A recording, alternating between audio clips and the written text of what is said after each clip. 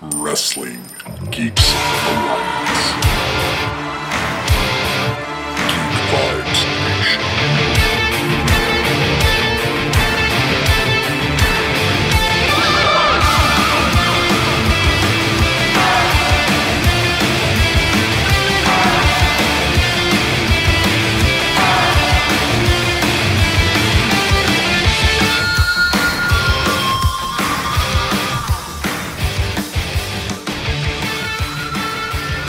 Hello, everyone out there in Geek Vibes Nation. This is another enticing episode of Wrestling Geeks Alliance, a weekly show in which me and my co-host, Christopher Brother Ray Patton, break down the latest and greatest in professional wrestling news and review the shows of the week. We got another awesome show for you guys tonight. We're going to be going over AEW and NXT, which is lovely because we do this show on a Thursday. And it's about, the apparent Wednesday Night Wars. But really, when it comes down to it, the two, I think, best wrestling shows for different reasons that you can possibly watch today, actually. Pay-per-view wise, I think I give it to New Japan most of the time. Probably NXT and AEW almost. It's a hard mix for their two pay-per-views. It's hit or miss sometimes with either of them, actually, mostly hits, I would say. But either way, to walk along this wonderful bumpy road is another, well, not really bumpy, but a road nonetheless, is my co-host, Christopher Brother Ray Patton. How you doing tonight, sir? Oh, man, you said bumpy, and I thought we were going over fucking Raw again. I was like, oh, God. Yeah, I guess it's more like cobblestone. Marble. How about that?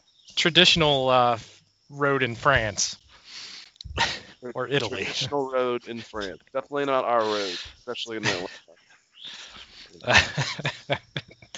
I'm doing good, man. It's been a good week. We had two awesome shows last night, so I'm excited to talk about those. How's your week going, buddy? It is. It's going good. I have surgery. We're doing this on a Thursday night. Usually, for all of our new listeners, we do two shows a week.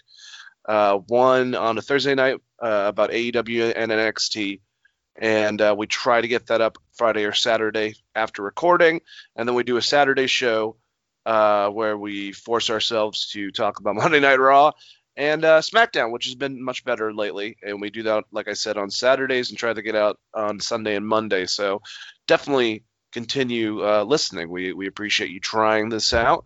It's a fun show that we get to do. I forgot where the hell I was going with this initial comment that brought me on the shows.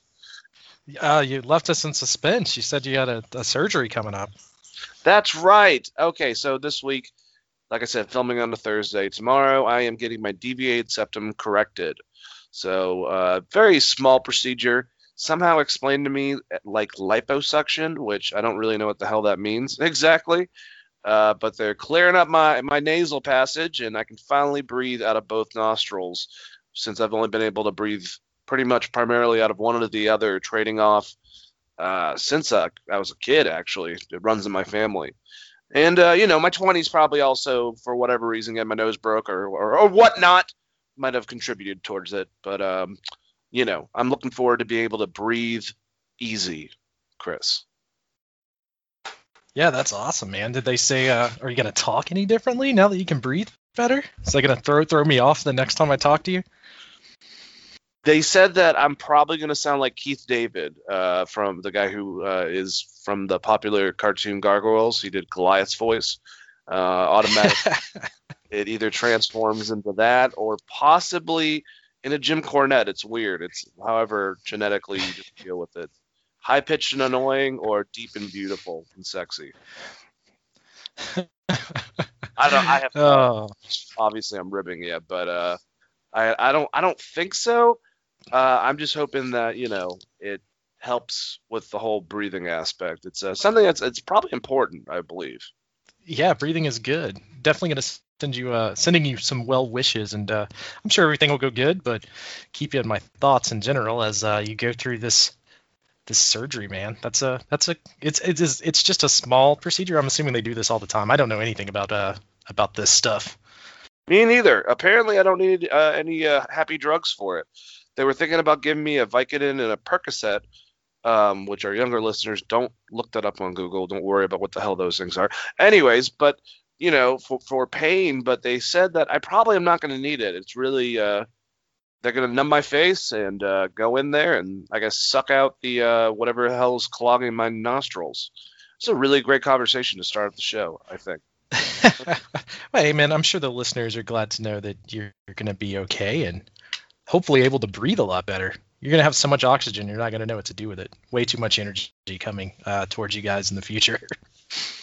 Yeah, and I guess just, anyone who listens to our shows, if I sound different, I might be a little bit swollen. I don't know exactly what my breathing, it's going to be congested the next couple days until obviously it heals up inside the.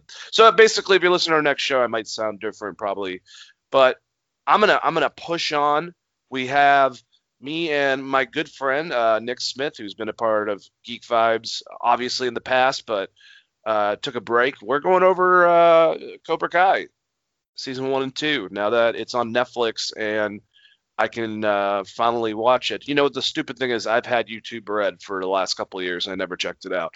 But now that it's on Netflix, I'm going to do it since it's trendy. But definitely enjoyed the show, so look for a review of those. Probably put it up as a Dane Rants or as a Monday Suck episode just to give it a title that you guys know. So look for that. Why aren't you on this train yet? Do you not like karate? What's wrong with you, Chris? You haven't watched this yet. I haven't, man, but I've been just swamped with NHL playoffs and then catching up on wrestling and work. So I have, outside of sports and wrestling, I have watched it dick all, if I'm being completely honest.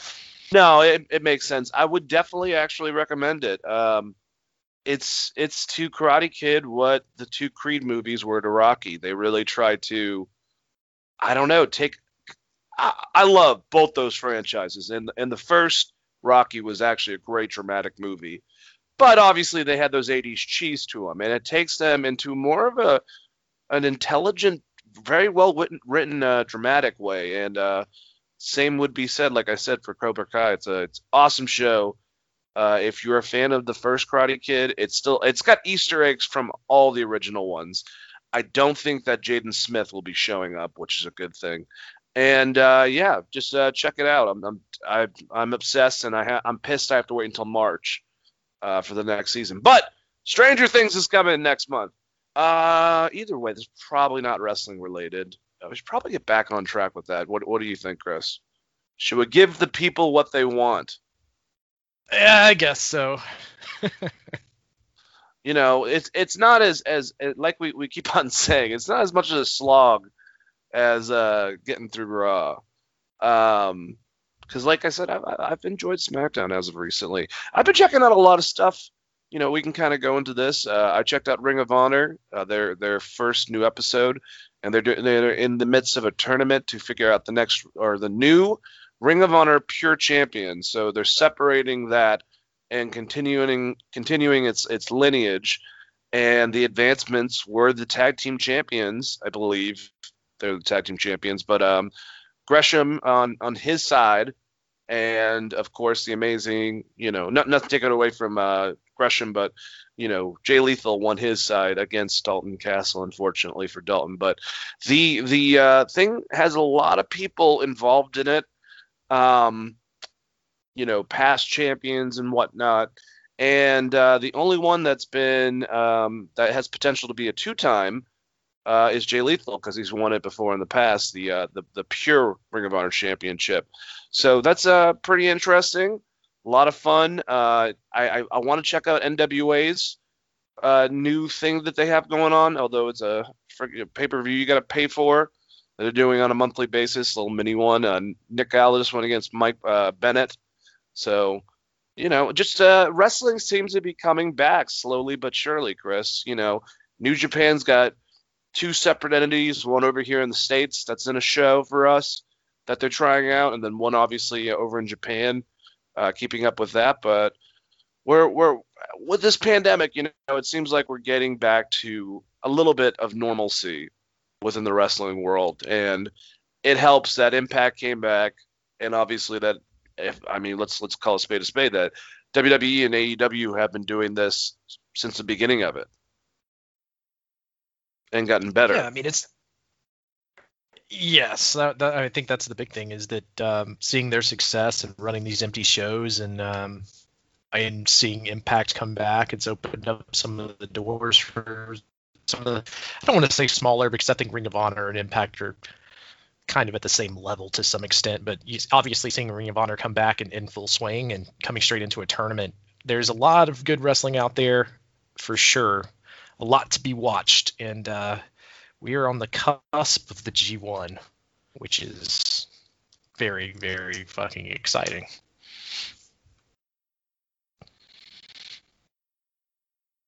Yeah, how excited are you for that, man?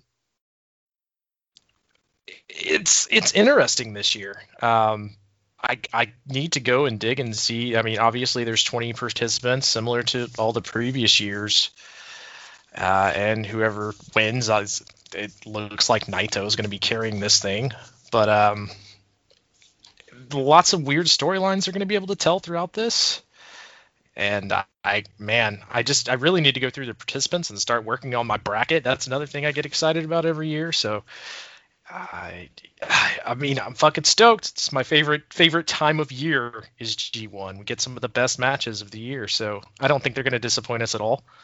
I haven't done the best job of keeping up with New Japan headed into this as opposed to previous years, so that's going to be it's going to be a lot of catch up in my future. I have a feeling. Yeah, once those results, the brackets and everything get announced, we should definitely go over it. It's always fun, like you said, to go over. It's keeping up with the damn thing that's the hardest, though. Usually it ends up with me asking you what matches to watch for which night, or the one or the other. Just because, I mean, it's you know how it is, man. It's night after night after night after night of match. It's a lot, but it's great fucking wrestling, and some of my favorite wrestling to watch for the actual pure wrestling vibe. I don't have the brackets. They have the first 10 matches posted, so maybe once we get through NXT and AEW, we can run down these real quick. They did have the betting odds of these posted up, so we can talk about some of the matches that are going to be good and some of them that are going to be not so good. But there's a couple of really good ones in these first 10. Hell yeah. Have you gotten a chance to watch the first two matches on the Ring of Honor Pure Championship tournament at all? Good stuff, by the way.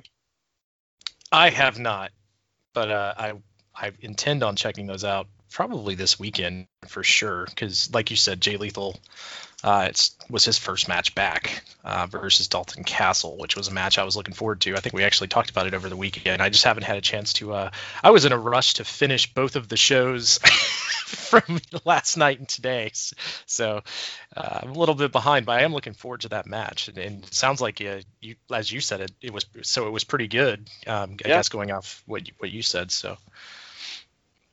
It was good. One thing that was weird, and this kind of transitions us into the next show, is Matt Sydal is in the tournament, and he's popping up, I believe, next week to go against someone on Dynamite. They announced. So apparently, I don't think he's signed permanently. Well, I shouldn't say obviously, but for AEW because he's in this tournament with Ring of Honor. So kind of an interesting side note. Did he bust ass upon showing up? He hasn't had his match yet. Oh my god! On Being the Elite, they made it look like Michael Nakazawa was accidentally the person that did it because he got a bunch of oil all over the turnbuckle. That's how they. It's pretty funny. But yeah, let's talk about AEW. I had a lot of fun with both shows. I've been impressed, man. Last week, but I thought both shows had a lot of good stuff in them, and yeah, it's always a fun night. Actually, beforehand, this is not 100% confirmed, but since we're going into AEW, the only bit of news I can think of, Chris Jericho was on Talk is Jericho. He was talking to Thunder Rosa, and if you haven't had a chance to listen to it, great interview. It made me love Thunder Rosa even more. The fact that she's this good, and she started a little bit older in her career to do wrestling and MMA, and she's still a badass, and she's very advanced for the amount of time she's been in wrestling and traveling to Japan and, just doing everything. And on the show, Chris Jericho mentioned that another AEW, or possible, I should say, AEW superstar, got signed. Now, this is not 100% official. If they haven't, I don't know why the fuck they haven't. But this mentioned in conversation, talking about Tony Khan. I got NWA Women's Champion Thunder Rosa. She had a hell of a debut on Dynamite last week, and a great match against Serena Deeb. Got Serena Deeb signed, actually, I believe. And that is the gist of the conversation. Like I said, just like with Will Hobbs, they just made the announcement the other day he was officially signed with All Elite. Miro got one. If it's 100%, usually they make an announcement for it. So maybe Chris is, not informed correctly. But I will say I find it funny, and I'm not, I love Britt Baker. I love Nyla Rose. I like a lot of the aspects. Riho, but we haven't seen her. Hikaru Shida. But some of the best wrestling, including Hikaru Shida, but with Deeb, with Ivelisse, with Thunder Rosa, none of those girls are actually signed to AEW. And I think they provided some of the better wrestling. And I heard, now this is it's kind of a rumor. I definitely say that the source, is not a bad source. I forgot who was providing it, but I just don't really think that this happened. But Ivelisse does have a background of being kind of hard to work with. Apparently her and Thunder Rosa were not getting along in the match, and it became very stiff. And there was some stuff in the back afterwards. But like I said, I don't believe that. But either way, what do you think this means for Serena Deeb? Do you think that Chris Jericho, who would probably know, maybe said something ahead of them wanting to officially debut it, or was he speaking without actually knowing if she got signed or not? I mean, I'm going to go ahead and assume that if Chris Jericho came out and said it and leaked it on the podcast, he's done this in the past, it was at least talked about bringing her in. Now, maybe the contract negotiations and stuff didn't work out the way they thought they were. But, after that match with Thunder Rosa in that intro match, one of the best female matches they've had at least on Dynamite. It would make sense to bring her in. I think that me and you both talked about that. It's like you should sign both of these ladies if you can, just because he had such a great match. And I think those two specifically will bolster the female division, because they're outside of Hikaru Shida. It seems like a lot of what they wanted to do was hurt by the pandemic and bringing in people from Stardom, and it seems like maybe they've turned to a more local outlet of wrestling, and they found some really good female wrestlers. Now, I don't know with Thunder Rosa how that works out and shakes out with NWA, if she's going to be able to do both, but I would assume if you have the chance to sign both of them, there's no reason why you shouldn't. The Ivelisse stuff I'm not going to speak on, just because I don't know as much about her past. I did also hear that rumor. But for sure, with Thunder Rosa and Serena Deeb, there's a lot. It's a lot of talent there, and a lot that you could do. And I think Thunder Rosa once again proved it on this show, just how damn good she is.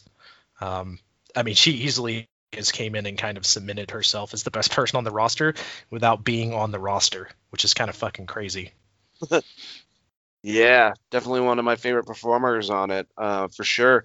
So I guess a follow-up question involving this, more, and like I said, I hope that Deeb did get signed. I think that would be a very good signing, not just for having a great female wrestler, but someone that can really help nurture in the back, that has a lot of experience, and she's still in her early 30s. She's been in wrestling for a long time, so I definitely would like to see that for her. But NWA Women's Championship match on this AEW Dynamite we're about to talk about. I guess it always goes back to when the fuck is the, and I love having the women's champion, but when's the men's heavyweight champion going to pop up on AEW? Because Nick Aldis, we don't have to do him and Cody, because obviously it doesn't really work with where Cody is right now to kind of challenge him, but they could have him show up, maybe have a match with someone, maybe Dustin, just to throw that out there, I guess. That'd be an awesome match. But do you think that we'll see Nick Aldis in the next coming months pop up on AEW Dynamite in some form? I kind of go back and forth on this because your heavyweight champion is Jon Moxley, and the reason they brought in Thunder Rosa was to have a champion versus champion match to some extent. Now she's kind of stuck around after that. But you bring him in, you have to give him a meaningful win in some sort of match headed into a title match. If they go that route, it could be a situation where Billy wants to protect the character a little bit with Nick Aldis and the 10 pounds of gold, and doesn't necessarily want him taking a loss on TV. I mean, they're selling pay-per-views around Nick Aldis right now, so he would love to see it, but he almost would have to come in and get like a really strong win against a top competitor. Yeah, that's why I threw Dustin out as a possibility. It kind of goes back to Cody, but obviously Cody's got all the things going on with him, and Dustin's someone that it doesn't matter if he takes a loss, especially if it's to the NWA champion, because we just had NWA for the women's title on the line with Thunder Rosa and Ivelisse. Like I said, Ivelisse still, I don't think is 100% confirmed with AEW, but you get what I'm saying. She's still the AEW person in this scenario, and she lost to Thunder Rosa for the belt. So if they want to, it's definitely going to help out NWA to get some exposure on AEW, especially when they start coming out with their new shows, because they got these primetime events that they're doing. I believe they're called Primetime something. And they obviously have brought back the 10 pounds of gold series again. But it's going to be a minute before we probably get the power. So, take advantage of it, I would guess.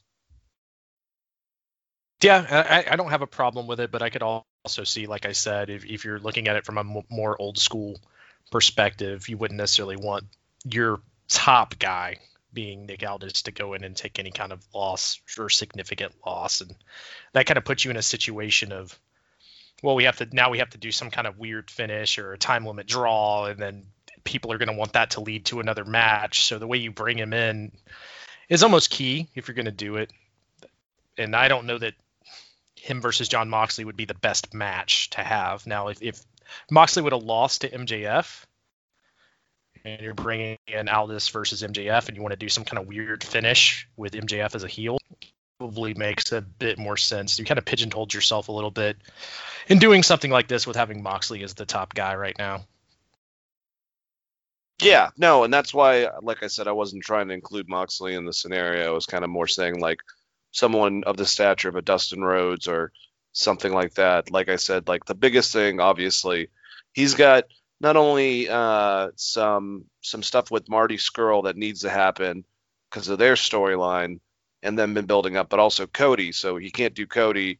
I wouldn't go for a championship versus champion match. I would say have him come there, put his presence out,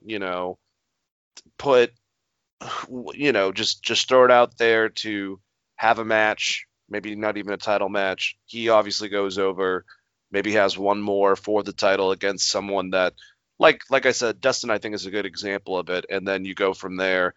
Maybe he comes back later when Cody's back in full form, and you can kind of go back in that storyline where Nick obviously would probably have to win once again to win the rubber match. But even if Nick wins, I don't have a problem with it. But yeah, I don't think you should go after Moxley. Yeah, my worry would just be that that's what fans' mind would go to immediately, or go after, Brody Lee for at least the television championship.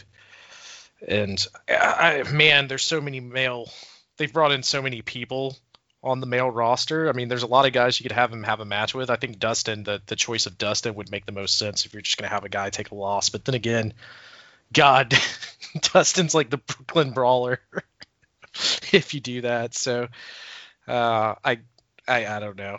I see what you're saying. You would want it to be a big standout match and Nick Aldis to be highlighted on a pay-per-view. And I mean, Cody would be that guy, I would think. But like you said, he's tied up in kind of a storyline already. So yeah, I would love to see Nick Aldis there. For me, I don't know how you would book it, and it makes sense for both companies. Whereas with Thunder Rosa, they have continued to highlight her on the program. Well, and maybe you got just do a similar thing. I don't know. Did you hear about Jeff Cobb and how he turned AEW down? He's going to Japan soon and doing full-time in New Japan, signed full-time with them. I did not hear that. But I was under the assumption that he signed with them. But he is in the G1. He's in one of these 10 matches that I was talking about earlier, so that makes a lot of sense. It's too bad. He would have been great at AEW. I know that beforehand.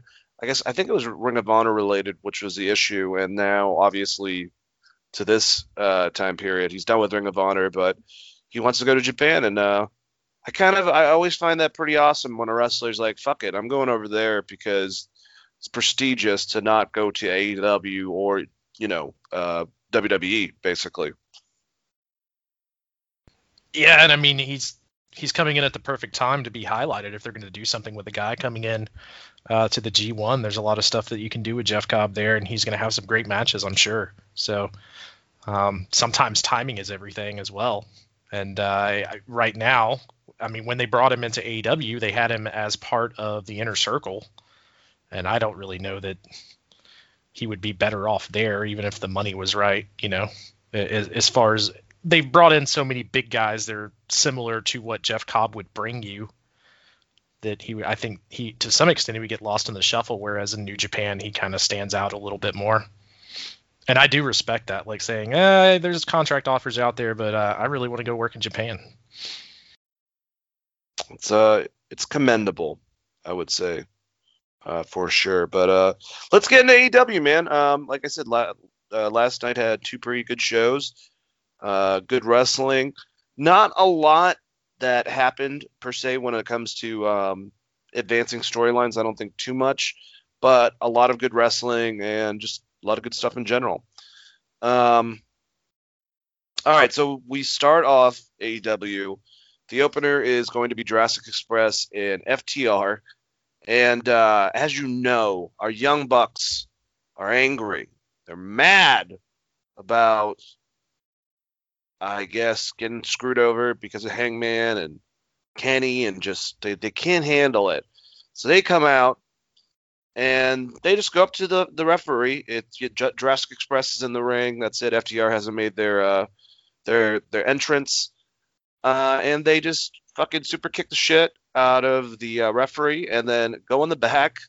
And I have to say, I thought kind of cheesily going up to gorilla position where Tony Khan was and throwing him a stack of money, I guess trying to pay off what they just did against the referee. But they're not gonna take it. No, they're not gonna take it. The Jacksons aren't gonna take it anymore, especially Road Warrior Buck.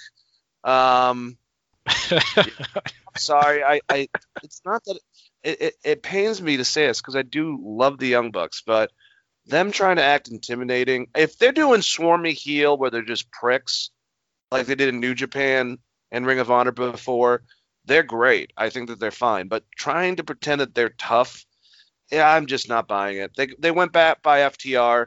They kind of gave him a bunch of shit. Them and Tully didn't say anything, and just went like that to him. I think that, God, I don't want to keep on burying this. I just thought it was silly as hell.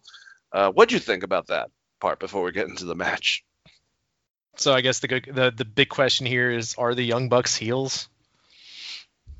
I don't know. I don't even know with Kenny. I don't know with them. It's very confusing.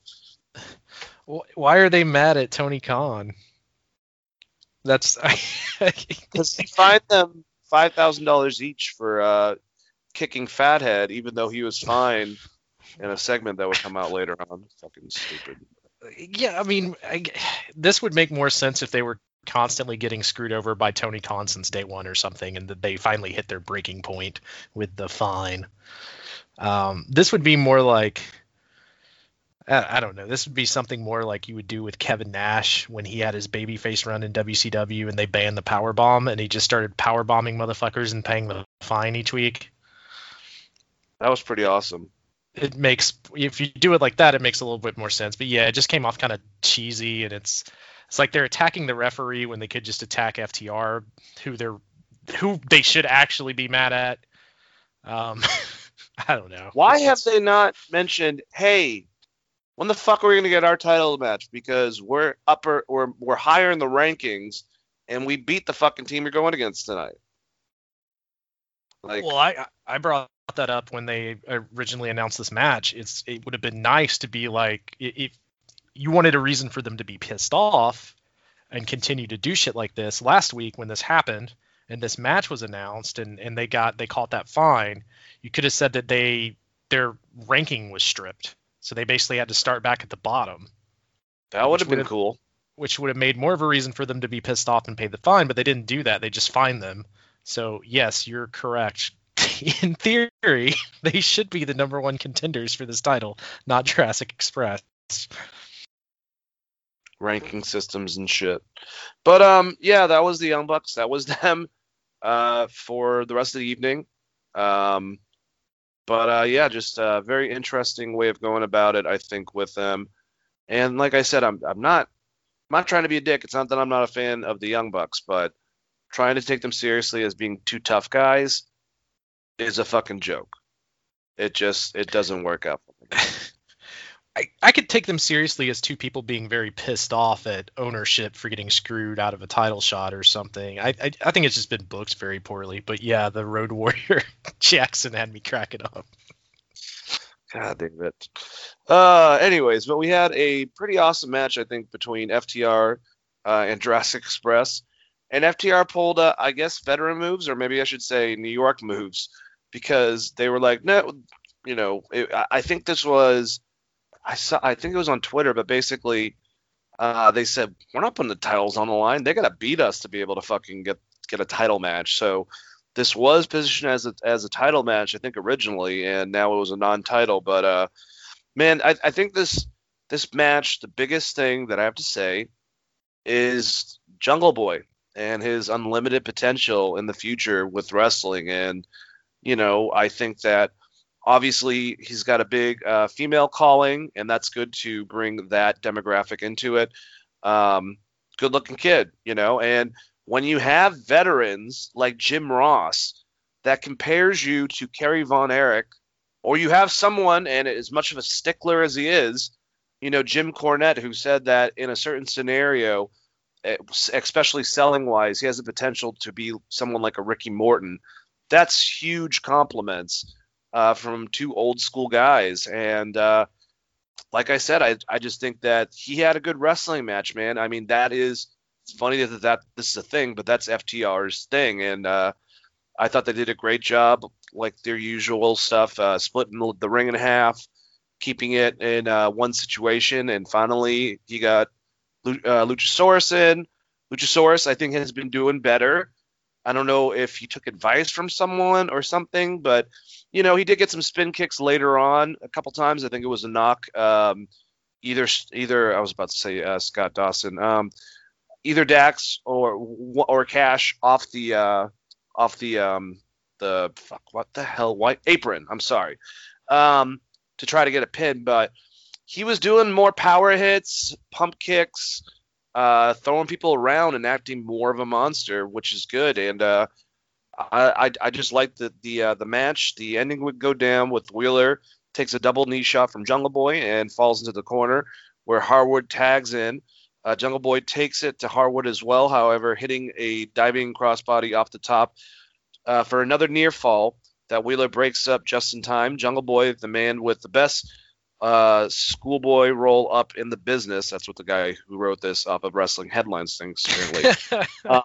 Just wanted to put that out there. Only gets 2 again in a pin attempt. He hits a top suicide dive through the ropes, splashing, but moments later is knocked down and covered by one member of FTR, while the other distracts the referee's line of vision as Blanchard held the foot outside the ring apron on the floor.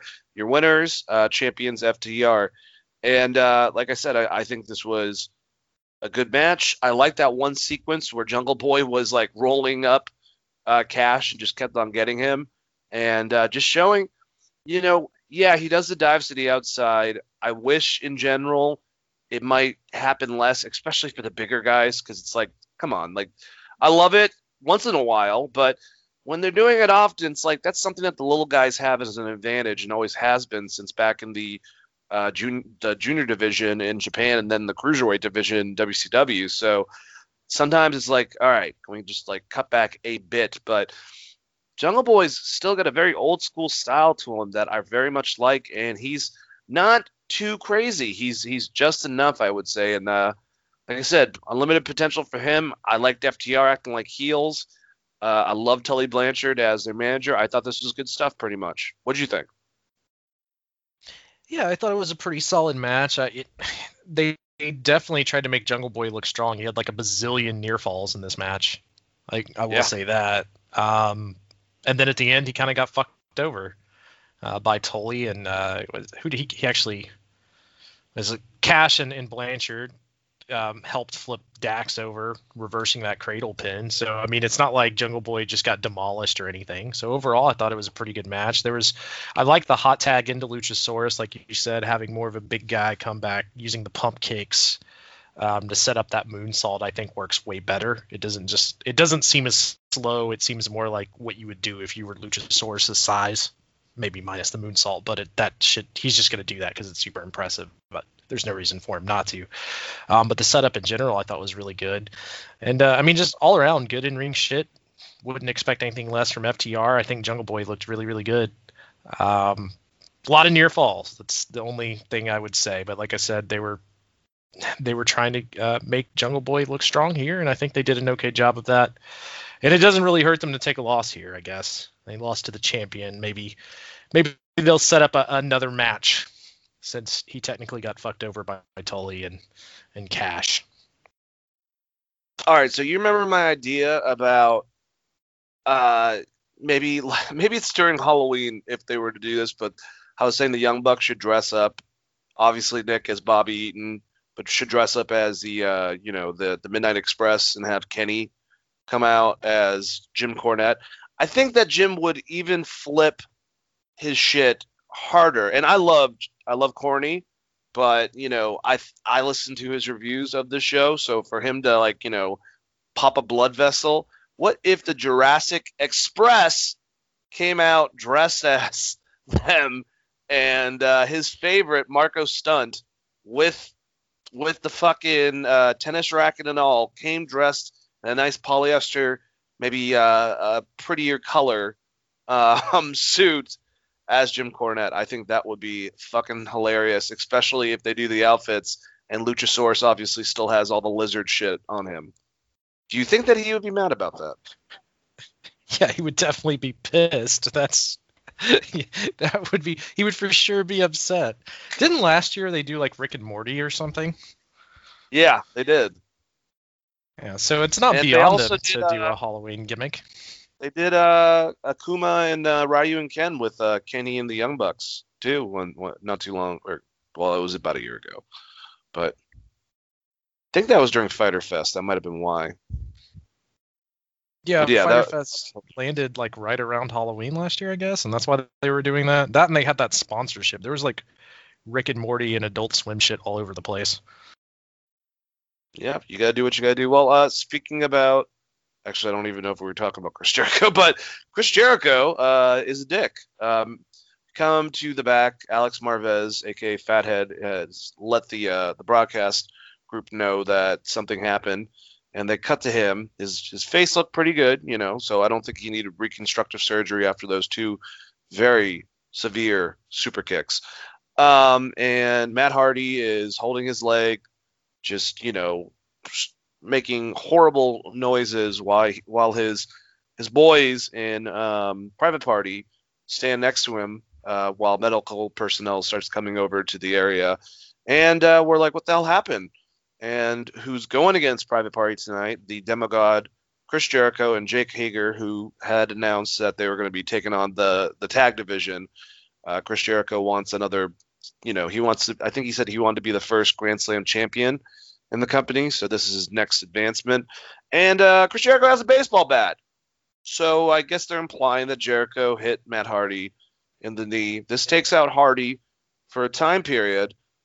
But if they come back to this, the one thing that I had a question about, is Matt's obviously going to want repercussions against Chris Jericho. Matt needs time off, obviously, because of what happened with the concussion that they're not admitting, and everything. You'd think that he'd go after Jericho, but is he going to grab a tag partner since he's the manager of a tag team? Because Chris Jericho is now in the tag division with Jake Hager, so that's a little confusing. But what do you think about this segment? And maybe Jericho was just walking around with the bat for the hell of it. Maybe he had nothing to do with it. Do you think Chris Jericho hit him in the leg? I would assume so, but isn't Matt supposed to be home with his family resting or whatever the fuck? After this week, I guess. I think they forgot about that. And also, he got hit in the knee, not in the head. Like, why can't he remember who attacked him? I don't know. It's post-concussion syndrome? Is that what we're going to go with? I believe that probably is the reasoning. I don't know. That's a funny and a really good point. But I mean, we have to assume it was Chris Jericho. You're not going to be able to have him feud with Matt for a while. So, I don't know. This one was weird to me. How do you get him to feud with Matt if Chris is now advancing in the tag division? You're just going to all of a sudden have him go into a separate thing? It's all very confusing. When's Jeff Hardy's contract up? He re-signed recently. I forgot who was. I think it was Brian Alvarez. He re-signed with WWE a month ago. Well, that answers that. I mean, I don't know. Who would you put Matt Hardy with? It's weird because he's the manager of a tag team, technically. I don't know. I have no idea who you put Matt Hardy with. I don't know. That's a great question. I mean, that could be the answer, is that Private Party screws.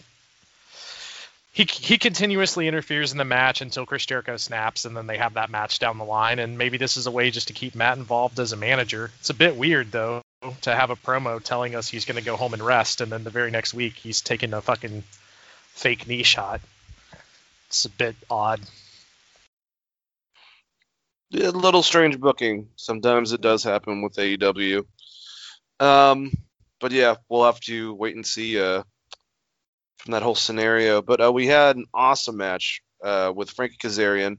Who knew Frankie Kazarian could put on great matches? With Hangman Adam Page. First singles match for Hangman in a very long time. Joining Jim Ross, Tony Schiavone, and Excalibur on commentary was Kenny Omega, who came basically after Adam Page entered the ring.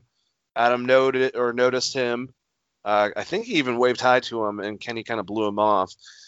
Kenny, by the way, should probably not be doing commentary, because instead of trying to they did it because they kept on asking him, pushing it about him, like, are you going to get back with Page? I don't really want to. I'm trying to pursue a singles career. Well, you are the number one ranking in the tag division. What do you have to say to that? If we were to have to, I could work things out, blah, blah, blah, blah. And then he tries to take over Excalibur's job and kind of, he even apologized at one point for cutting off JR, but it was like, can he let them just do the whole fucking, commentary thing and just put over your character and put over the situation? But maybe his favorite announcer is Mauro Ranallo. Oh, I shouldn't say that. I love Mauro, and he just left WWE, so now I feel like a dick. But just just kind of cutting off people quite a few times. But Frankie and Paige had an awesome match.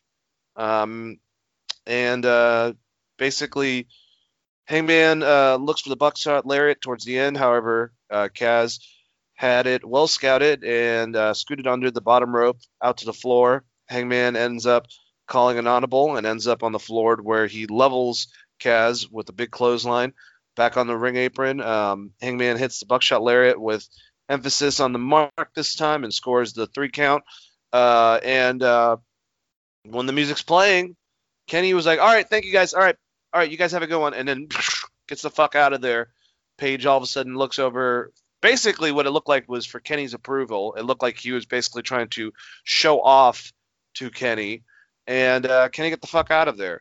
We have no progression on this heel, or what we were thinking was a heel storyline with Kenny flipping the fuck out at the pay-per-view and disassociating himself from not only Paige, but then the Young Bucks for not coming with him. And it's kind of been, I guess, interesting. I thought he did a good job with his interview with JR. The way they're going about it, I'm assuming this is going to end up with like a forced tag team tag match against FTR. Probably at the anniversary show that's coming up in October. And then that's going to be maybe the time Kenny just flips his shit on Paige and we start their Sasha Banks Bayley storyline. Hopefully 2 years before, and don't drag this out for no fucking reason. But what'd you think of the match? What'd you think about Kenny on commentary? Let me know what you think, Chris. Hangman Page versus Frankie Kazarian was fucking awesome. That's what I think. This match was great. Everything about this match was awesome. If you have commentary turned off and you can ignore the Kenny Omega stuff, the elephant in the room, this was a great match. Phenomenal.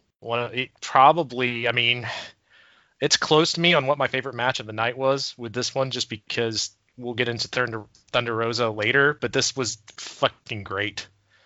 That as far as the Kenny leaving, they're doing a slow burn on this. I could easily see a forced tag team situation like you're talking about them doing, even if it's just to further point out how done Omega is with this, with him just leaving the ring and this causing Hangman to get the hell beat out of him. I don't know that I would necessarily want to do that at a pay-per-view. I do think you need to address the Young Bucks situation, and maybe it is that they've just lost the ability to go for the title for a set amount of time, and maybe that's how you get around that. It was a bit weird with Omega on commentary. I don't think that he necessarily fit well. It was not like when Jericho was on commentary or CM Punk or some other wrestlers we've seen in the past kind of fill a similar role.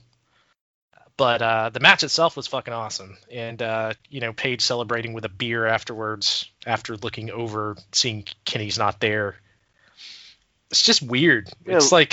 It's like Adam Page is a depressed drunk now. He's one step away from going to AA meetings. He's sensitive, Stone Cold. That's what everyone wants. Is sensitive Stone Cold. Give me a beer. I'm sad. Damn it. God damn it. Give me a beer. I'm sad. I'm sorry. That made me pop. You're doing this squirmy heel thing with. Go ahead. Sorry. No, I'm done. I just pictured Stone Cold kind of crying a little bit, asking for a beer. Yelling at old Hebner, "Shut up, Earl! Don't worry about it."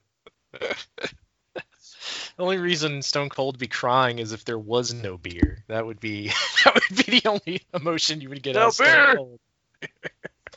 That's when he gets depressed. But even then, he's like giving someone a depressed ass whipping. I'll have a margarita. A fucking whiskey, double whiskey, a triple whiskey. What?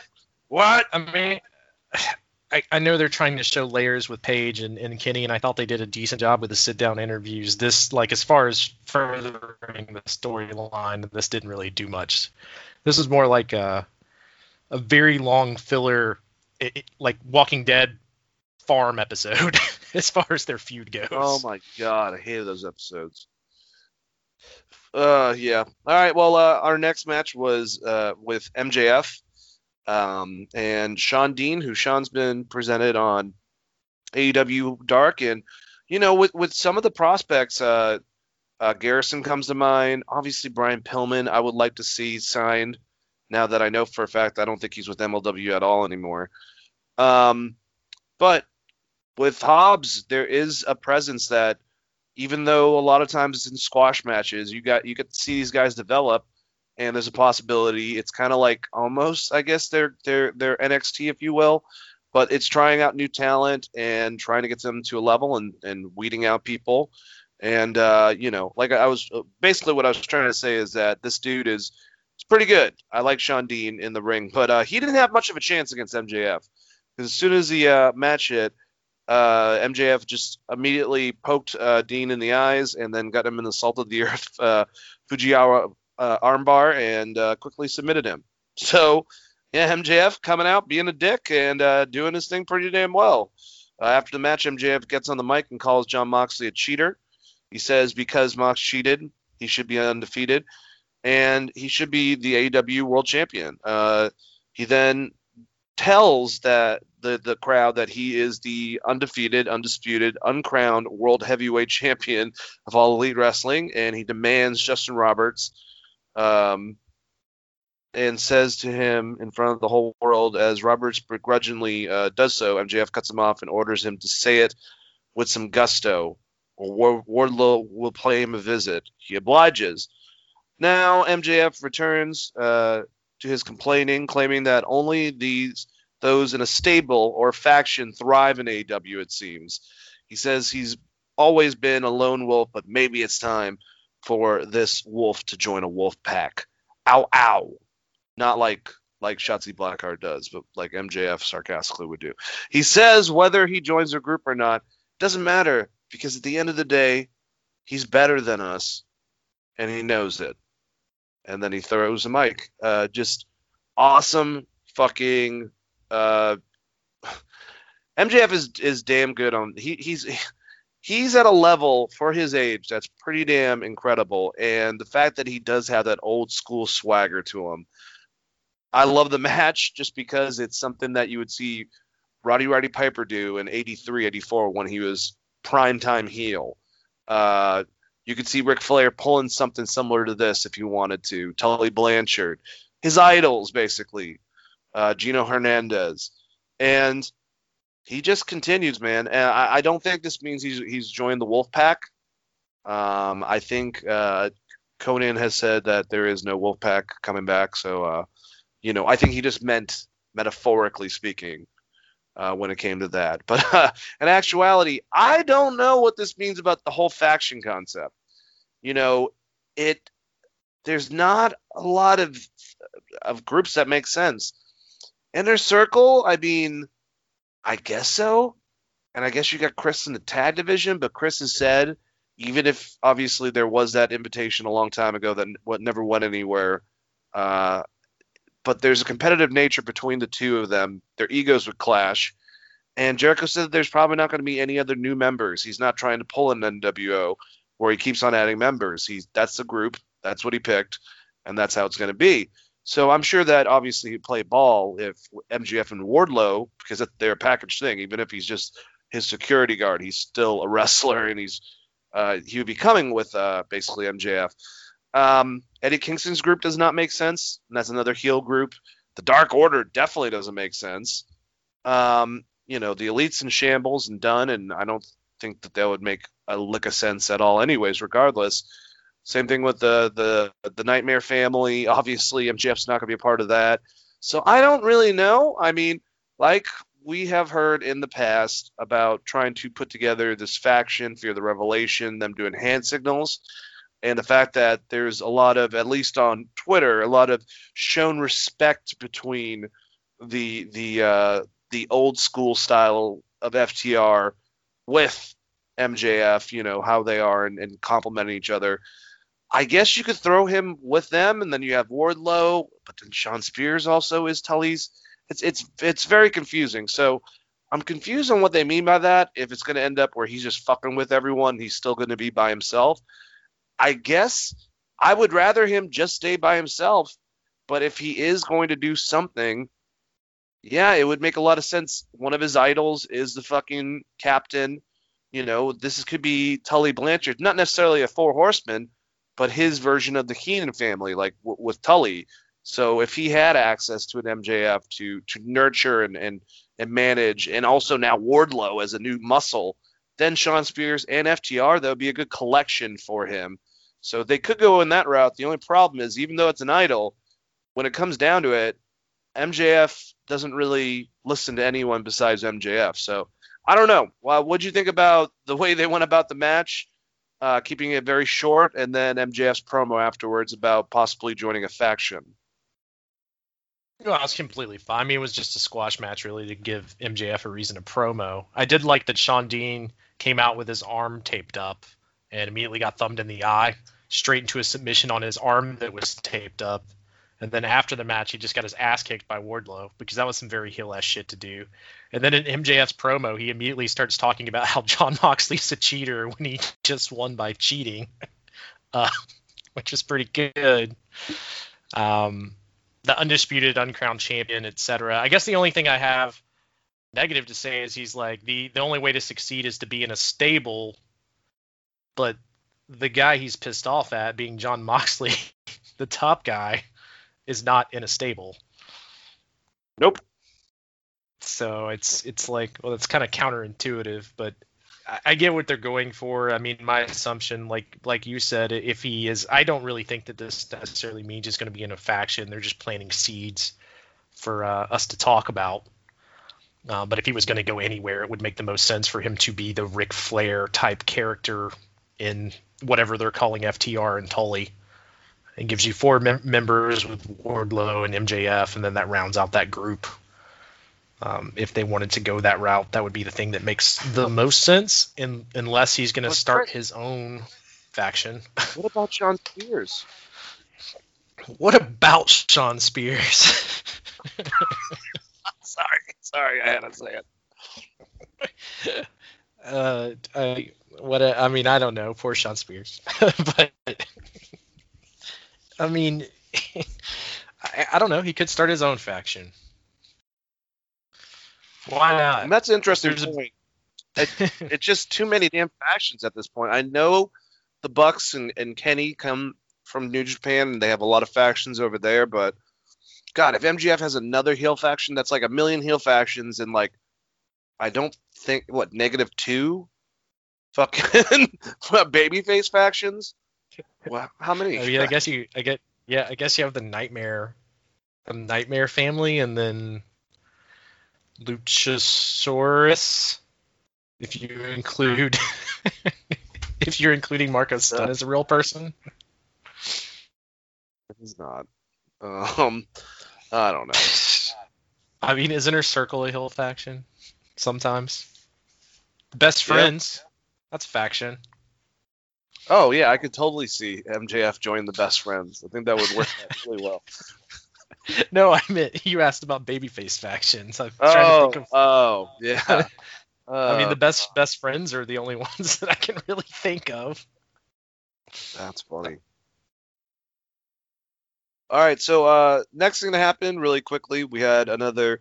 I want more of these, and I know that he's now doing it. The last one was for Brian Cage a while back, and now it's for Ricky Starks. But I liked it when Taz was breaking down wrestlers and giving you kind of like the stats while it's happening of how certain moves impact. He had one on Ricky Starks, and explaining his technique. And I like these with Taz. I wish there was more of them, Chris, and with various wrestlers.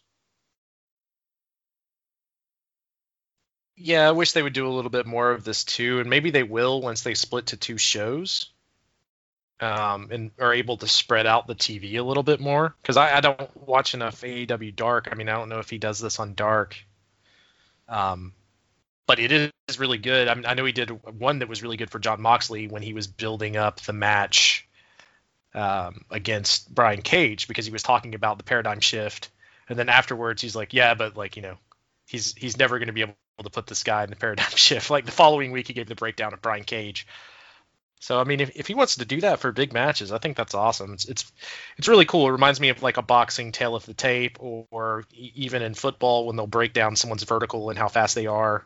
The thing they do kind of on Fox Sports before the games. It's kind of cool. It has like a real sports feel to it. So I definitely enjoy it. Yep. I do too. And you know what else I enjoy? Mr. Eddie Kingston. Eddie Kingston was in the ring to handle some business with the Lucha Bros, Butcher and Blade. So Kingston talks about never being eliminated. He said he had 3 things to talk about. Number 1, he was never eliminated at the Casino Battle Royal, and again points out that he should be the next man to challenge Jon Moxley for the AEW World Championship. So they're going to be running with this. We're going to at least probably get a match with him and Moxley, which if they make it a fucking brawl, it should be a lot of fun, I would say.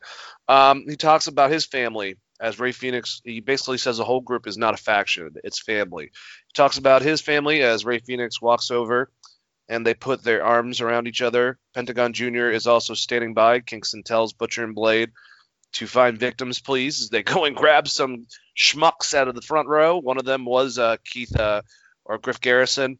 Throw him in the ring, and basically Pentagon and Phoenix just beat the living hell out of them. And then Butcher and Blade come in and do their finishers. And, yeah, they just Kingston says he's got Phoenix ready, his best friend, which he points out once again. Pentagon is ready, and so is Butcher and Blade. He says for his third point, since he's got their sides under control, he tells Blade that it's time to get his house in order. Blade seems to know what that means, although the announcers are confused as to what he's referring to. So, yeah, this to me shows 2 things. Pentagon's is going to be Brutus by this motherfucker soon. He keeps on calling him his best friend. He has to bring that in. There's going to be one more time where Pentagon fucks up.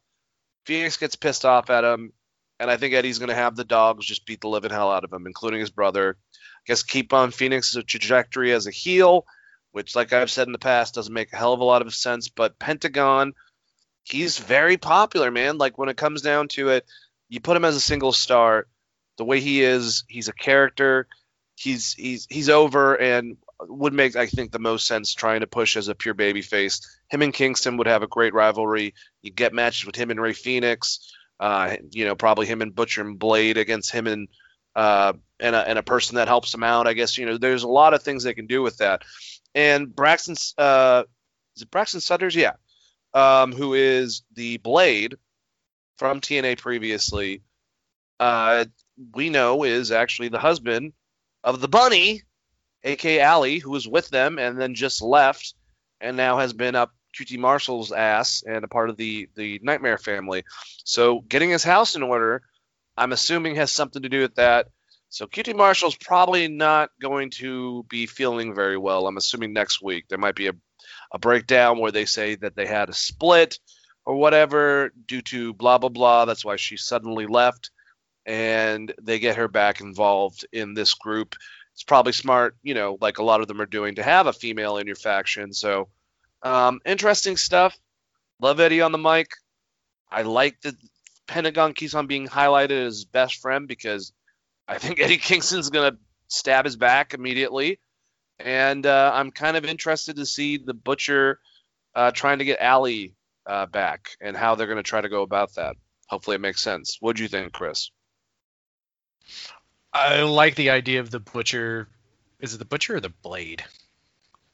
The Blade trying to get Allie back? Blade. Yes, sorry. Butcher's Andy Williams from Every Time I Die. Because I think it gives you some good tag team matches that you can have there, and a reason for those to feud with Dark Order. So it gives Dark Order something to do as well. I'm not huge. The only thing I didn't like about this is they didn't acknowledge who his wife was at all on commentary. To that point, it's a little bit of like inside baseball type deal, right? Like only those who know are in the know, and it gets a little too cutesy for me sometimes. But outside of that, I thought the promo was great. They beat the shit out of Griff Garrison. Eddie Kingston, still awesome on the mic, and I can't agree with you anymore. I mean, it makes sense that Kingston is going to stab poor Pentagon in the back. And we'll all feel sadness, but then we'll immediately feel happy knowing that Pentagon is going to the singles division. So it'll be okay. I'm excited about three things in the singles division. The return of Pac, the concept of having Pentagon as a singles wrestler, and the fact that Kenny might be flipping the script, going a little more old school, and also finally be in the singles division. Should have some awesome matches because of that. Yeah, and I'll also say that I'm excited for the prospect of Eddie Kingston somehow getting involved in this title picture. Especially if it leads to a crazy-ass brawl between him and Moxley, which would lean towards Kingston's strong suits. He's the king of the Bronx, and Moxley's kind of like, very, very funk-esque. Maybe they need to do a clear the whole fucking place, do an empty arena brawl between the two of them. Very reminiscent. Yeah, I mean, Moxley will probably come out at some point and just be like, it doesn't matter if you won. If you just wanted to fight me, we could just fight. Because it's also very fucking Jon Moxley, as we've noted so far with his character. He doesn't really care about rankings. So if you just have Kingston bitch and whine about this enough, Moxley will just give him a match. Yep, definitely. All right, so we had Private Party going against Chris Jericho and Jake Hager. I thought this was a good match. I think that Private Party, especially working with Matt, Matt was on. He's getting interviewed by someone, but he's been working very heavily with them as kind of an agent, I'm assuming, and kind of just working and structuring their matches. He got the blessing from Jeff to allow these guys to do some of their stuff. That's why they did the Poetry in Motion, which I love seeing that because, Private Party, like I said, that same lineage that the Bucks are in, that Motor City Machine Guns are in, that Hardys, Rockers, Rock and Roll Express, there's like a certain vibe that they all have. And I think this is like a newer generation of that, or they have potential at least, I should say, to do that. So Chris Jericho, just the only thing I will say is that I wish that they treated this one wasn't as egregious as last week, but treat Jake Hager more like he's a fucking monster. I mean, he is an MMA fighter, but this would end up they would win. Chris Jericho and Jake Hager would win. The duo get in another near fall on Jericho as Hager recovers on the floor outside the ring, leaving Le Champion alone in the ring with no one to tag as Cassidy continues talking to him with repeating punches on the ropes. Jericho tries hitting the Judas effect out of nowhere, but Cassidy ducks and rolls him out for a near fall. The Demo God kicks out at 2. Cassidy appears on the top rope and comes flying off with a senton splash that finds nothing as Le Champion moves just in time. Cassidy lands on his already sore back, and upon getting up, he is met with a brutal Judas effect from Jericho, who follows up with a pin for the victory. After the match, Jericho continues punching away on Cassidy. He gets Cassidy in the walls of Jericho. He sees Quinn coming in, but is too slow to let the submission finisher as Quinn decks Le Champion with a big punch, sending him retreating to the back with Hager as he checks on Cassidy while Private Party's theme music, and we head to another commercial break. So, I thought this was a good match. Like I said, with Jericho, I have to get over it. Even though obviously he's much larger in size than a lot of these other wrestlers, he's always been this style. He's either super aggressive in your face, trying to take you out, or he's basically getting his ass kicked, bitching, and being a swarmy heel, and trying to dick the other person over. So, him selling for Private Party and last week with Joey Janela and I can't remember his tag team partner's name. But Sonny Kiss. Sonny Kiss, thank you. It's not as egregious, I would say, but that's Chris Jericho. With Hager, I wish that he would be a little bit more beastly. It's kind of like what I wanted from Luchasaurus to start acting more like a giant. I wish Hager was a little bit harder to take down, essentially. position. But I like this match. I don't have a lot of bad things to say about this. I like Private Party, and this is now Jericho pursuing the future in the tag division with Hager. So it's interesting in concept. I'll give it that. What'd you think? Yeah, I mean, to me, it just sets up a further feud between Private Party and Chris and Jake. By the way, they ended the match. Yeah. I thought the match itself was okay. I hated the fucking silly string spot. I hate it.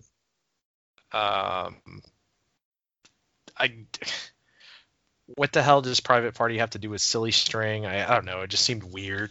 If they're trying to get that over, they may have wanted to build upon it before utilizing it in a match. Also, it's just really weird to hear Cassidy in a match with it not being Orange Cassidy after watching so much fucking Jericho and Orange Cassidy for the past 2 months. But that's no one's fault. That's just my brain as we go through this. I thought it was fine. I mean, I definitely see what you're saying. You would expect Jericho and Jake Hager, given their accolades from previous companies and their size, over Private Party, and the fact that they pretty much jumped Private Party's manager before this match, that they would have a much larger advantage and maybe be a little bit more dominant. But it is what it is. I mean, that's just kind of the role Jericho's playing. He's playing it very much more laid back in the ring. And to be fair, he did just take a loss in a tub of orange mimosas recently. So this is like you said, this isn't a huge atrocity or anything. It was fine. This was one of my least favorite matches on the show. Yep, I can see that. Although that's good for the show, though. If that's one of your low points, that's not a bad thing at all. But I do agree with you. That silly string thing. You know how I'm weird about moves, man. You know how I'm weird about moves. Just don't take me out. It's one of those. It's also right in front of the ref too, which doesn't make it great either. Yeah. Let's not make silly string green mist, please. I could deal without that. Private Party is good enough in the ring and are athletic enough and have so many cool moves. They don't need a fucking silly string gimmick. It should be below them. Yeah, just because their finishers called it don't mean a thing. NWA Women's Championship. We had Thunder Rosa, the champion, going against Ivelisse with Diamante repping her. It's pretty awesome if you think about it. Diamante is from Colombia. Ivelisse is from Puerto Rico. Thunder Rosa from Mexico. These ladies all know each other. That's why the whole rumors about... it looked like they were slapping the fuck out of each other and punching the fuck out of each other, but is that they weren't getting along? Or is that they have chemistry and they've been doing this for a long time and they were just beating the living hell out of each other, which happens a lot in wrestling matches. So that's why the rumors themselves are kind of confusing. But this might have been my favorite match. I just think that I text you. I was like, Thunder Rosa, between this, her championship match, and then the match where she went for the belt, and then the one against Deeb, like she legitimately has been a part of some of the best, not only women's wrestling, but wrestling matches on these shows. I'm not going to call her a show stealer, but if someone, were to say this was their favorite match on the show, I think that it's because it was stiff as shit. I mean, JR is getting extremely into this. You can tell when he's more into matches than others. Let's just put it that way and be honest. And I thought it was an awesome match. Towards the end, Ivelisse still in control of the action, which is still in progress, but is back in the ring right now. Rosa hits a nice dragon screw leg sweep and gets in a couple of other moves before Ivelisse takes back over on offense briefly. Rosa gets Ivelisse on the mat and locks her into submission. However, Ivelisse gets her foot under the rope. Rosa tries to drag her to the middle of the ring, but Ivelisse gets back in the contest, landing some shots. Rosa slows her momentum by executing a nice Death Valley driver.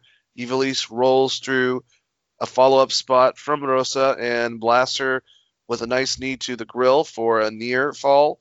That turns the momentum into challenger's favor. Just as Ivelisse gets comfortable and in the lead, she gets a big shot in the gut before the champ follows up by a devastating tombstone pile driver for the pinfall victory with the win. Rosa remains NWA's women's champion. Just like I said, after the match, awesome match. But after the match, basically Diamante comes in.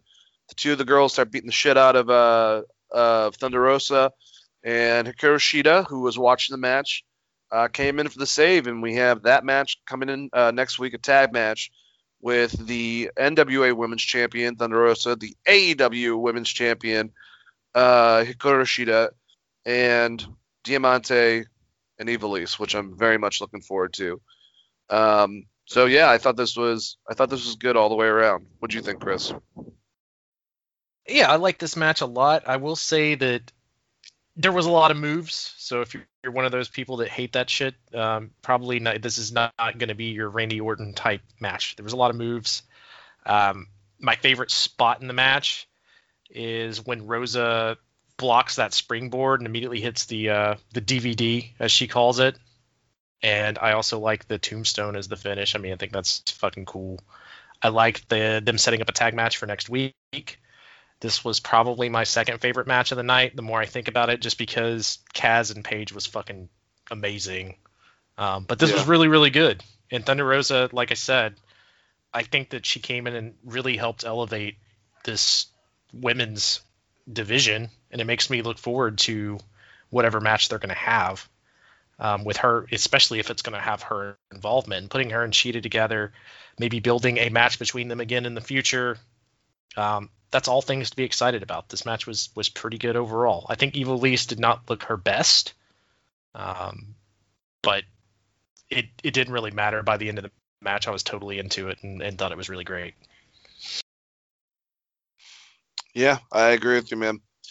All right, so backstage, we have the best man himself, Miro, and Kip Sabian with Penelope Ford. And basically, Miro is pumping some iron while he does his bench press workouts. Kip Sabian is cheering him on, while his soon-to-be beautiful bride, Penelope Ford, actually serves as Miro's spotter for the set. It was pretty funny how they worked that out. After Miro puts the bar back up on the handles, he sits up, and with his pump now fully on and popping, he talks about his debut of last week's show. The two then talk about the wedding and how they're going to have the best bachelor's party of all time. Once the two finish up with a couple of follow-up comedy lines, we head back to another commercial break. So basically, he was doing a ridiculous amount of weight, and all of a sudden, Kip Sabian's like, "All right, my turn." That was the ending of it. I had to be honest with you, man. I'm not trying to be a pain in the ass, but I don't know if I would have put Miro with Kip Sabian in a wedding angle. I don't know, honestly, looking back at it now that I have had a chance to reflect on it. I don't care if it's fucking Gucci and it's $1 million goddamn T-shirt that you're wearing with Mickey Mouse. I don't know if I'd have him come out with a Mickey Mouse shirt. In this whole scenario, it's very weird to me. I kind of, and also not to get started on the whole brass ring thing and the cliche. The fact that wasn't even apparently Miro's line, that was Chris Jericho's line that he told him. Like, you should say something about this. He was giving him some advice on his promo when he asked him about it. So, Moxley did it on a fucking interview. Cody destroyed the throne. Jericho throwed shade. Brody, it keeps on escalating. And I love Rusev on interviews like, oh, I don't really want to, start anything with WWE, blah, blah, blah, blah. Like, well, that probably wasn't the best thing to say on live television, regardless if you get influenced by Chris Jericho or not. But what I'm trying to say is that's besides the point. I think Miro had a chance to really make an impact. Like, think about, I don't know if it's the Dark Order or something, beating the living hell out of the Nightmare Family, which is something that just happened. And all of a sudden you see this music come on and everyone's kind of like, what the fuck is that? Similar to AJ Styles when he popped up on the Royal Rumble, how something just comes on the screen like it was like, I'm phenomenal. And you knew AJ was there because even though you didn't know the music, it was like, oh shit, yeah, it's fucking AJ. Something that could, like, even if you just put Miro or Miro Day or something like that, and then he comes out full of piss and vinegar and just starts leveling motherfuckers, and cut something right after that, backing up. It's I don't know. I hope they know where they're going. We haven't gotten to this. We don't know if he's just going to completely beat the living hell out of Kip Sabian and go in a completely different direction. The best man, I get it. He's the best man for the job, but he's also the best man of Kip Sabian. Okay, fine. But like I said, if it were up to me, I don't know if this is the direction I would be going. But then again, I don't know the overall vision. What did you think about this segment? What did you think about what I just said, Chris? Well, I thought the segment was very fucking WWE and wasn't necessarily the biggest fan of it as far as a comedy segment goes. Where I think it's going is that he is going to steal Penelope Ford from Kip Sabian. That would be my guess, because you're going to make this guy into a heel, and there's no way Kip Sabian can be the guy to screw over Miro. Do I think that this is good? No. I think I talked about it last time we reviewed this show. I think it was a very dumb way to introduce Miro. There's a lot better things I could think of that you could have him doing. And the fact that the majority of that first promo was just them jerking off about each other's Twitch streams didn't fucking help me really give a shit that this guy's there. Now, They can come out and save it. They could do some really cool stuff with him, but I mean, right now, once again, they're very top heavy with these kind of guys. You have Wardlow, you have Jake Hagar, you have Brian Cage, you have Lance Archer. You're going to make him a monster against who? So in some ways, this is a fitting storyline if it's just going to be that he's stealing Penelope Ford and then moving forward from there. But to some extent, they've went out and signed a bunch of people that are a lot alike. Yep, I would say you're right about that. Just it's interesting the way they're going about it. I remember this guy. I can't remember. The only thing I can think of is Zack Ryder, I believe, is something related to him in essence. But he was on the show. He popped up for a second. Was in 2 tag matches. Didn't say a lot of shit and has been off. It's almost like his career is pretty much the same like it was in WWE. Weird. No comment about that, Chris? You don't want to laugh at the fact that they haven't had Matt Cardona on? No, sorry, my wife started yelling about something. One of the cats knocked some shit over, so I put myself on mute. Oh, okay. Yeah, no, that Matt Cardona shit's weird, but apparently he's not signed with them, so maybe he showed up, they gave him an idea, it was similar to this Miro gimmick, and he was like, fuck that, and just didn't sign. Which, if so, good for Matt Cardona. Expect Matt to show up soon on Impact. I don't know. Maybe they'll work something out with him. I just wish that they'd use him, because it's like he went from WWE and obviously was fired, but he was then placed with this new company that has kind of utilized him the way WWE would, not letting him talk, putting him on a couple times, and that's it, and in tag matches. So just interesting shit. I can't really blame them if he hasn't signed, though. That's different than the Miro thing. Like, Miro's was a done deal, right? Well, I mean, think about this. Eddie Kingston, who was just coming in for the TNT title, was signed after he cut a badass promo. They gave him a live mic and just told him to go for it. Yeah, but I mean, I don't know that Eddie Kingston would be able to go to Impact or Ring of Honor and make similar money. Yeah, that's a good point. I don't know. Maybe we'll see him next week show up. I'd like to see more of him. And I like being right. I said I said them two and Lio Rush were the ones that potentially would go. And I'm 2 out of 3 right now. So maybe, just like the fucking song from Meatloaf, 2 out of 3 ain't bad. I just want Lio Rush back. If they can somehow get Colt Cabana out of Dark Order and put him and Cardona as a tag team, that would be very entertaining. Oh my God, I would love that. They have a very similar flavor of ice cream. That would be awesome. But yeah. Anyways, so this whole entire thing starts breaking down in the ring. We have Jake the Snake Roberts come out with the Murder Hawk Monster, Lance Archer. and they're looking towards the title match at AEW Full Gear 2020, which I think that's what they're calling the anniversary show, because it's not really a pay-per-view. It's the anniversary of their start on TNT. But, he knows that there's some fights to be had in the future and has called upon the services of Taz with his two guys, Ricky Starks and Brian Cage, to help out Lance Archer. So he calls Taz into the ring. They start talking, and we hear Moxley's music hit. So he's out in the audience, way above, basically, just, talking some shit, when Ricky Starks and Brian Cage jump him, who knew exactly where he was going to go out to, whatever, it doesn't matter. But they start beating the crap out of him. Will Hobbs, out of nowhere, who just officially got signed with AEW, comes, gives him some backup. Him and Brian Cage had a little bit of altercation, and I think a lot of people were like, I want to see the two of them, beat the living fuck out of each other after that encounter. And Starks and Brian Cage get the hell out of there.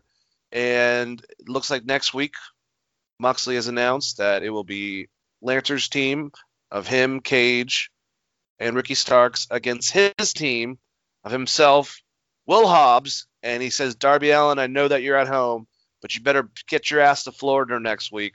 So it looks like Darby Allin. So the three guys feuding against the three guys feuding, a very smart way to progress stuff. We kind of bitch sometimes at the 3-on-3s and 4-on-4s, whatever, in WWE and AEW alike. But I'm actually really looking forward to this one, and I think it's interesting, I will say, that Jake the Snake decided to team with Taz. But I just want to know when the hell we're going to get the Lance Archer-Brian Cage match. That's the one I want to see, but this is still fun. What do you think about this, Chris? I mean, I think that's coming soon to a theater near us, right? Based on the promo from Jake being in... What did he say? He's so creepy. He's like, I'm in bed with the Tasmanian devil. I was like, what the hell? It's like, what the hell is he talking about? It was very creepy, but only as Jake could do it. Taz is like, what the fuck? I don't even want to talk to this guy. Fucking but I like Snake Jones over here. I like Will Hobbs showing up. That was cool. You could have gave that spot to Miro, I guess, if you wanted to do something awesome with him. But whatever, man. Will Hobbs is there. That's cool. I like this, man. This sets up some feuds, like you said, and it's going to continue the storyline. And you have a big main event next week. And I'm sure Jake will cut a good promo headed into it. And Moxley's promo to build up the match itself, I thought was really well done. It's good, all man. around. Great segment. I don't necessarily always like ending a show on a segment, but this was pretty decent. Well, they gave us a lot of good wrestling. Technically, you're forgetting about the last match itself, my friend, because there was one last match, and that was the parking lot fight between the Best Friends and Santana and Ortiz. And oh God, you're right. I did forget about this. Holy fuck, how did I forget about this? This match was violent. This match was, look, I have had my issues in the past with Best Friends and the whole purpose of the storyline being based on destroying your mother's minivan. But when it came down to it, this was a fun fucking violent match. But they didn't do violence for the sake of violence. They were actually using stuff throughout the course of the match like it made sense. Well, I mean, it was violence for the sake of violence, but it was bloody. I mean, I don't want to say Nasty Boys versus Cactus Jack and Max Payne level, but this is a really violent brawl, and Mick Foley actually praised all the guys, which all of them were very happy about afterwards, telling them that they did a great fucking job. They did innovative stuff that looked like it hurt like hell, like when they threw Ortiz underneath the hood of the car and slammed the top of the hood a couple times, or when they fucking ran, they double ran power bombed Trent through the fucking windshield. And I guess that wasn't sugar glass because Trent's back was bleeding everywhere. Fucking Ortiz, he had a huge puncture wound on one arm. His other arm was sliced up from hell at the end of this. The fact that they came in with the skeleton faces just watching going back and watching Karate Kid and remembering, what Johnny was dressed as. Like, it had that creepy element to it, but they look like warriors. And I would have preferred Pride and Powerful to win, but the way they went about it, and, Orange Cassidy jumping out of that trunk, and he had the chain wrapped around his fist and doing the Superman punch, knocking out Ortiz, and them or Santana, and then them taking out Ortiz and driving off in the van. You know that Trent's getting blood all over the fucking car, all over the van side of it, but them getting in there and Orange Cassidy taking shotgun and Sue putting her middle finger out the window and then driving off. Just a lot of fun. You could tell all the commentators, including JR, were having fun with this match. It was, like I said, it was a violent-ass match. It had a couple funny elements, and that's what the storyline has had itself. But I enjoyed it, man. Ortiz went through a windshield. It was like, I don't want to keep on fucking saying this. It was just a very well-structured street fight, which is very hard to pull off a lot of the times. But yeah, I don't know. I can't talk anymore, Chris. Take it away. This is the best brawl they've had on AEW, which is weird if you think about the people involved in it. Yeah. It was fucking great. Santana taking those two sentons while he was trapped under the hood of the car is one of the craziest but coolest things I've seen in a really long time in a match. He's just under the hood of this car just taking fucking sentons. Like you said, the car glass spot looked scary considering the aftermath of it. It reminded me of Ricky Starks' back a little bit when he got the skateboard. Oh, yeah. Pine cone. If you like hardcore matches or street fight matches, this is probably the only one this year I can recommend to you. It's pretty fucking good. I can't believe I forgot about this. I forgot about probably the best thing on the show. Dave Meltzer said this is like a match of the year candidate for him. Yeah, so, I don't know about that. I heard him say that. I'm glad that Brian knows that. But yeah, I don't know about that, but it was really, really, really damn good. Still not my favorite match of the show. I still am sticking to the Page and Kazarian match. If you're into hardcore matches or street fight matches, this one was very, very, very fucking good. And I liked the ending because I feel like both teams can move forward. It kind of ends the feud, hopefully. Yep. Still think that Chucky T looks like a missing member of My Name is Earl cast, but good job by the Best Friends. Good job. Yeah, this could be a great way to get Ortiz and Santana away from Inner Circle too, if you want to go that route, specifically because telling you, man, if Conan Jericho would come out, cut a promo, and then start leading them, it would be so awesome. That would be great too. And then also Jericho and Hagar are now going after the same bone, which should cause some dissension between the Inner Circle. So I kind of liked everything about this, and Sue showing up and flipping everybody off in the minivan was a good send everyone home happy. So there wasn't a lot to complain about on this. You could say it was a little violent, but that's what they were going for. So if they were going for that, they fucking nailed it. So do you think that Sue could take Judy Bagwell from 98 in a fight? Yes. She looks in way better shape than Judy Bagwell. She was scary, man. She looked like a fucking bulldog out of shape. I guess she's got more gangster in her, though. Just rolling up in the minivan, throwing up birds. So, I don't know. Birds, bitches. Oh, Jesus Christ. All right, well, let's go over to the other side.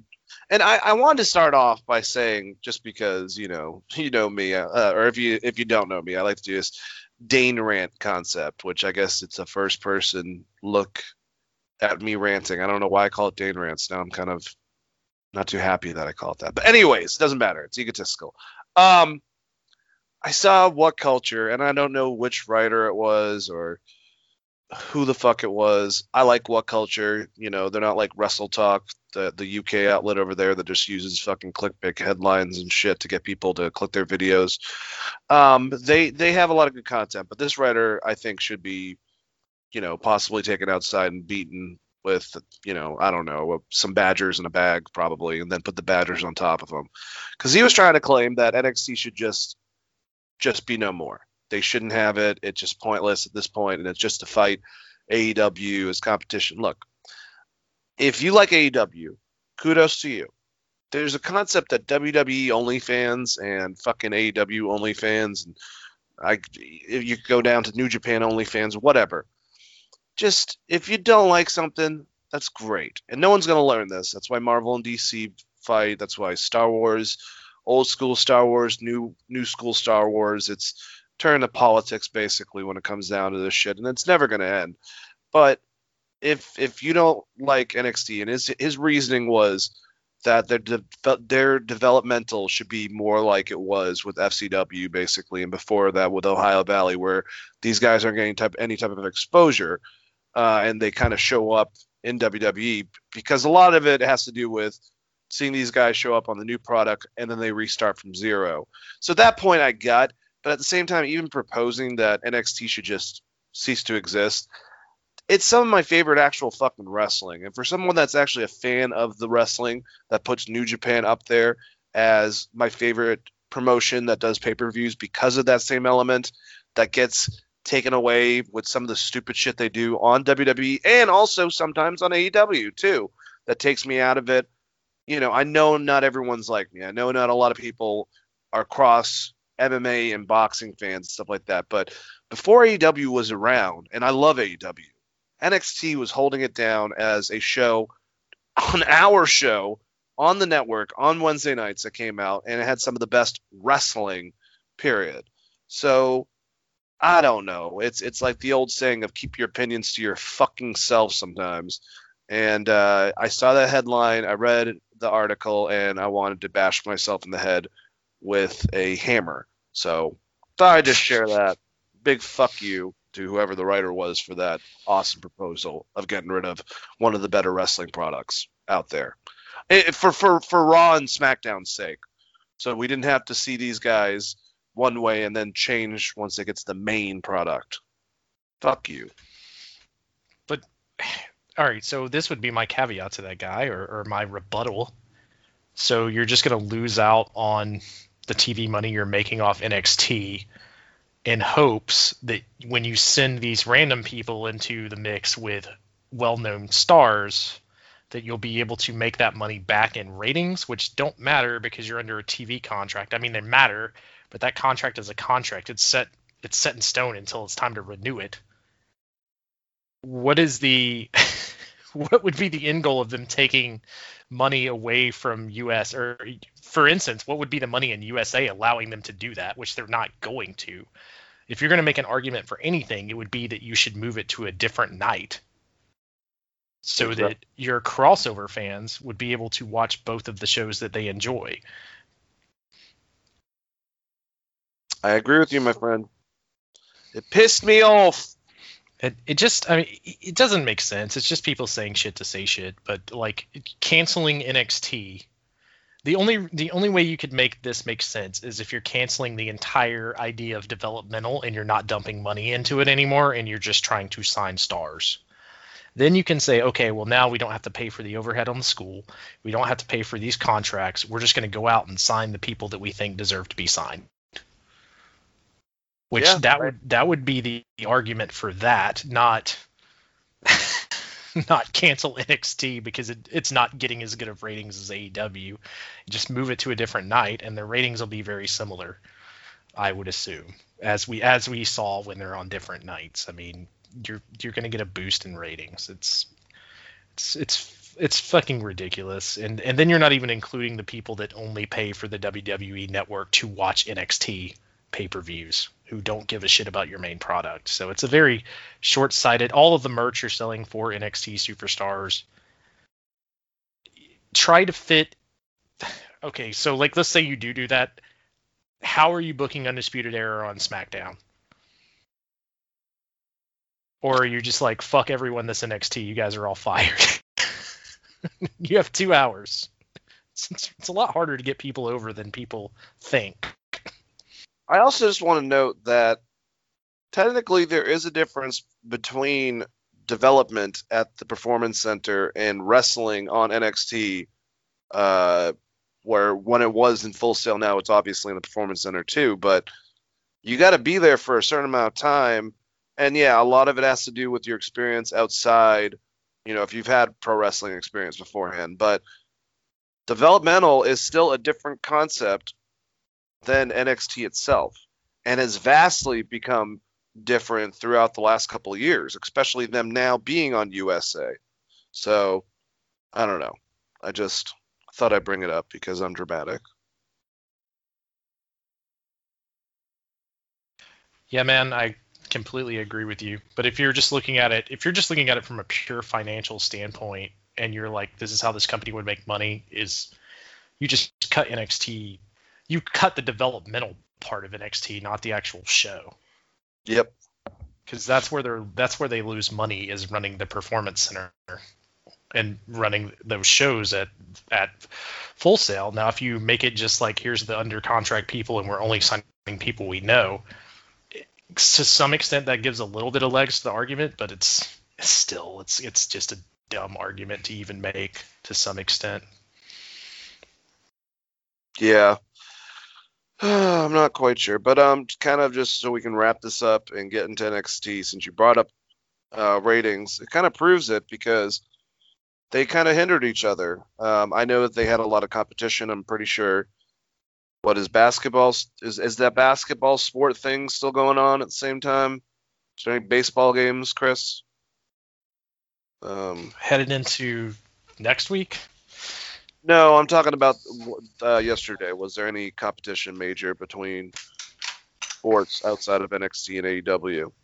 I don't think so, because hockey is tonight. So there was a rest day in between. There may have been an NBA game. I'm not as versed in the world of the NBA, but because that would have pushed, that in theory would have pushed Dynamite to Thursday. Yeah, so you're right. Yeah, I don't think so. Well, if that's the case, they really should fucking move other days, man, because Dynamite was down at 886,000, and it's been closing to 1 million, if I'm not incorrect. NXT was down to 689,000, and that's been clearing over in the 800s to 900 range. So AEW ranked number 3 in cable on top 150. That's good. NXT ranked 31. AEW ranked number 55 in viewership, while NXT was 65. But yeah, AEW 0.34 rating for the 18 to 49 demographic, and NXT was a 0.18. So just to make Chris Jericho happy, I thought I'd mention that too. NXT needs to move to Tuesday and just make our lives easier, because then we got Raw, then we have Impact and NXT, and then AEW, and then we talk about it, and then SmackDown, and then the weekend, which has pay-per-views, and we're watching way too much fucking wrestling, Chris. I'm watching way too much fucking wrestling, Chris. I mean, I would say, if anything, you could look at the ratings and say maybe there's an oversaturation of wrestling. Yeah. But it is all diehards. I mean, that watch NXT and Dynamite to some extent. I think you can see that. They're cannibalizing each other, though. You know what I'm saying? Like, this is obvious now that they've got the change nights up. They have done better unopposed to each other. Well, I mean, the only time AEW's hit 1 million is when it was on a separate night. Yep. So even if you're an AEW fan, you have to at least admit there's crossover between the two products. Nope, you can't. AEW is so much better. That's what Twitter says! God damn it. I mean, I personally prefer most of the Dynamite shows, but Yeah. I'm not going to pretend like I don't flip between the two, depending on what segment is on, and there's a reason why I record both of them. Yeah, I think when it comes down to it, I think I've said this for a while, though, is when it comes to the actual show, and the excitement, and it's fun. It does remind me of Nitro during the time period that I loved Nitro and whatnot.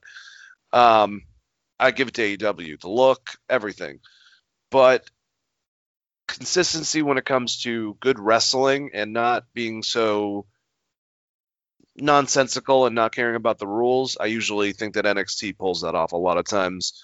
I would say 9 out of 10. I would also say if you're looking at NXT's ratings versus AEW right now, we have no idea what the title picture at NXT looks like. And they just lost their top star in Keith Lee. So they have a little bit of rebuilding to do. They lost Keith Lee and Killer Cross back to back. Yeah, and a guy they had waiting in the wings with the Artist. I don't know why I can never think of his name. I can only think of that terrible gimmick they were trying to saddle him with. They lost a lot of stuff that they were going to try to do. The Velveteen Dream thing didn't help. I'm not making excuses. I'm just saying their tag division has been fucking just completely torn apart. Right now, they're trying to make chicken salad out of chicken shit, and to some extent, it's their fault for hot shot booking. But there is other circumstances surrounding that. Well, I will say that some of the finest chicken salad on the show. And if someone, once again, it's great because it's a women's wrestling match, and we're getting to, I think, normalizing this concept of just being good wrestling matches. But if you were to say that Io Shirai against Shotzi Blackheart was the best match on NXT, I don't think I'd argue with you. I don't know if I'd agree personally, but it was one of my favorites. These ladies just, I love Shotzi. She's fun. I love her doing the ow, ow, ow, all that type of shit. She's a fun character. Her look's cool. And I agree with Stu Bennett. By the end of this match, even though she lost, it was very much a star-making performance. Like, Io made her look awesome. And yeah, there was that fuck up, and it was Io's fault because she's the only position where Shotzi should be. And obviously she does that amazing moonsault, but she doesn't look. Well, if you're not looking and you put person in a certain place, you might not hit them. So that was the only botch really I can remember in the match. And basically she just drove her fucking knees into Shotzi's ribs. It looked painful as hell. But it definitely looked like it would hurt. So I enjoyed this match. I thought the ladies worked well together. I liked it. I thought it was pretty good. What do you think, Chris, about this opening? I have to agree with you. I thought this was a really, really great match. I don't know if it was my favorite of the night, but it was damn good. Outside of the one botch that you pointed out, which was just scary. Because anytime you drive your knees from a height into someone's rib cage, shit can go awry. But outside of that, I thought it was a really damn good match.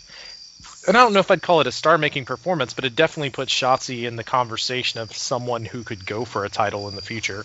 Yep. And she has a great gimmick, so we'll see. I think they've done a good job of highlighting her, and it seems like that's someone they're behind in this match with her and Io. It didn't hurt Shotzi at all to take a loss here from a very strong champion. Yep. I agree, and it was nice to see, Shotzi and Shirai, lifting each other's hands and whatnot. And beforehand, when she went for the handshake, Shirai just being this badass warrior, just smacked her hand out of the way and was like, "Let's do this." So I love Io Shirai. I think she's a great champion. I think she's going to be losing that belt sometime soon to Rhea Ripley. But then again, I don't know what they do. It seems like Rhea should be moving at some point. I think October is definitely going to shape all that up forcibly. But yeah, so we had Desmond Troy going against Tommaso Ciampa. It also was announced, I'm sorry, there's going to be a battle royal next week for the number one contenders for the women. I don't have the list in front of me, but it's pretty much everyone that you could think of. Tegan Nox is involved, so is Candice LeRae, so expect them to fuck each other over to some extent. Shotzi's in it. I know Rhea Ripley's in it. It's all the major people, and I'm assuming that this is where Rhea is going to get the win and go against Io Shirai, but we'll have to wait and see. But Yeah, Desmond Troy versus Tommaso Ciampa. Not much to talk about this. Pretty similar to the MJF concept, except for not a quick win, a beat the fuck down, and then a win. But yeah, just Tommaso Ciampa with the mask, with the demeanor, back to being his old evil self. I fucking love it. And I mean, he just beat the living crap out of this Troy dude, and just did the draping DDT from the second rope, got the pin. After the match, he was standing tall, and Jake Atlas came out and called him out. He had a steel chair with him. He addressed the recent attack that Ciampa had done previous week, and he's going to show Ciampa how dangerous he can be. And Ciampa just smiled at Atlas while he stormed off. So, yeah, man, what do you think about the match with Tommaso Ciampa and Desmond Troy, and what do you think about who do you think is going to win that battle royal to be the number one contender? I think the betting odds are Rhea. I'm on the same page as you, especially the way they played out the Candice LeRae thing a little later in the show, with their house all still being fucked up, etc. For the Ciampa thing, I mean, Ciampa just whipped the shit out. What was with the mask he wore on the entrance? That it was creepy. Curiosity. People compared it to LIJ a little bit, something they would do, which I kind of dig. Yeah. The draping DDT finish, is that a shot at Randy Orton? And are they still going to try to do that somewhere down the road? God, I hope so. And no, he's been doing that for a while. He doesn't pull their legs out. He just does like a straight, He did that with Johnny Gargano is when he started doing it during their matches. But that's not been his finish before, though, right? It was the only time I think he really was known for using it as a finisher is the one where Johnny exposed the wood, and then Tommaso brought him around there, and then pulled Johnny in, did that DDT on the wood, and then 1, 2, 3. So I think he's done it a couple times in the past. I don't know. We got 2 awesome fucking beatdowns in a row. I do look forward to Jake Atlas versus Ciampa. Hopefully he gets a little more offense than poor Desmond Troy. But I like this. I like the idea of Ciampa being a fucking monster again. And then I'll let you talk about these vignettes, but we had a similar ass whipping right after. All right, so Drake Maverick is shown arriving at the building. He asks about teaming with Killian Dane tonight. Maverick is a bit nervous, but somewhat confident that everything will be just fine. No matter how, Dane went against him and punched him in the face the last couple of weeks.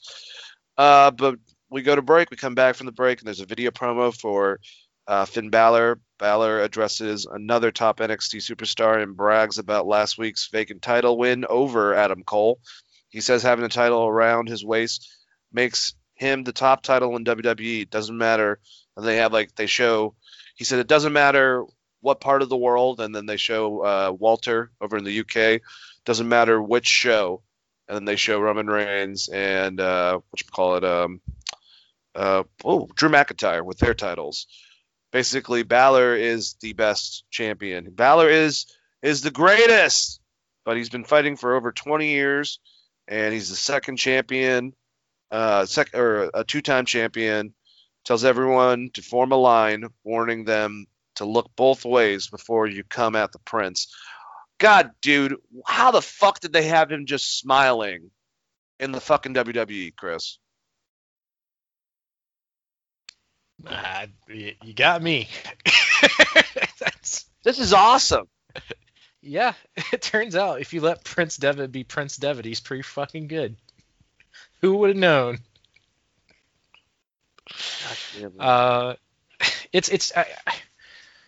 They really didn't know what to do when he came back off that injury with the way the rest of that landscape happened. So I'm not going to completely blame WWE, but they should have figured this out way sooner than they have. This vignette was great. I think all of these NXT vignettes, I've yet to see one that is bad as far as an actual vignette goes. They do a fucking great job with these, and man, it's too bad that they're not just going to do champion versus champion versus champion versus champion or some weird shit. That'd be great after this vignette. Kind of makes me want to see Roman versus Finn. Especially heel Roman. They but got yes, four I like badass this. champions, man. If you think about it. They really That would do, be and only one's American, really, which is Holy interesting. shit. Dude, yeah, you're right. I didn't even think about that. So, And like, the UK champion is not the one from the UK. The other two are. Or no, one's from Scotland.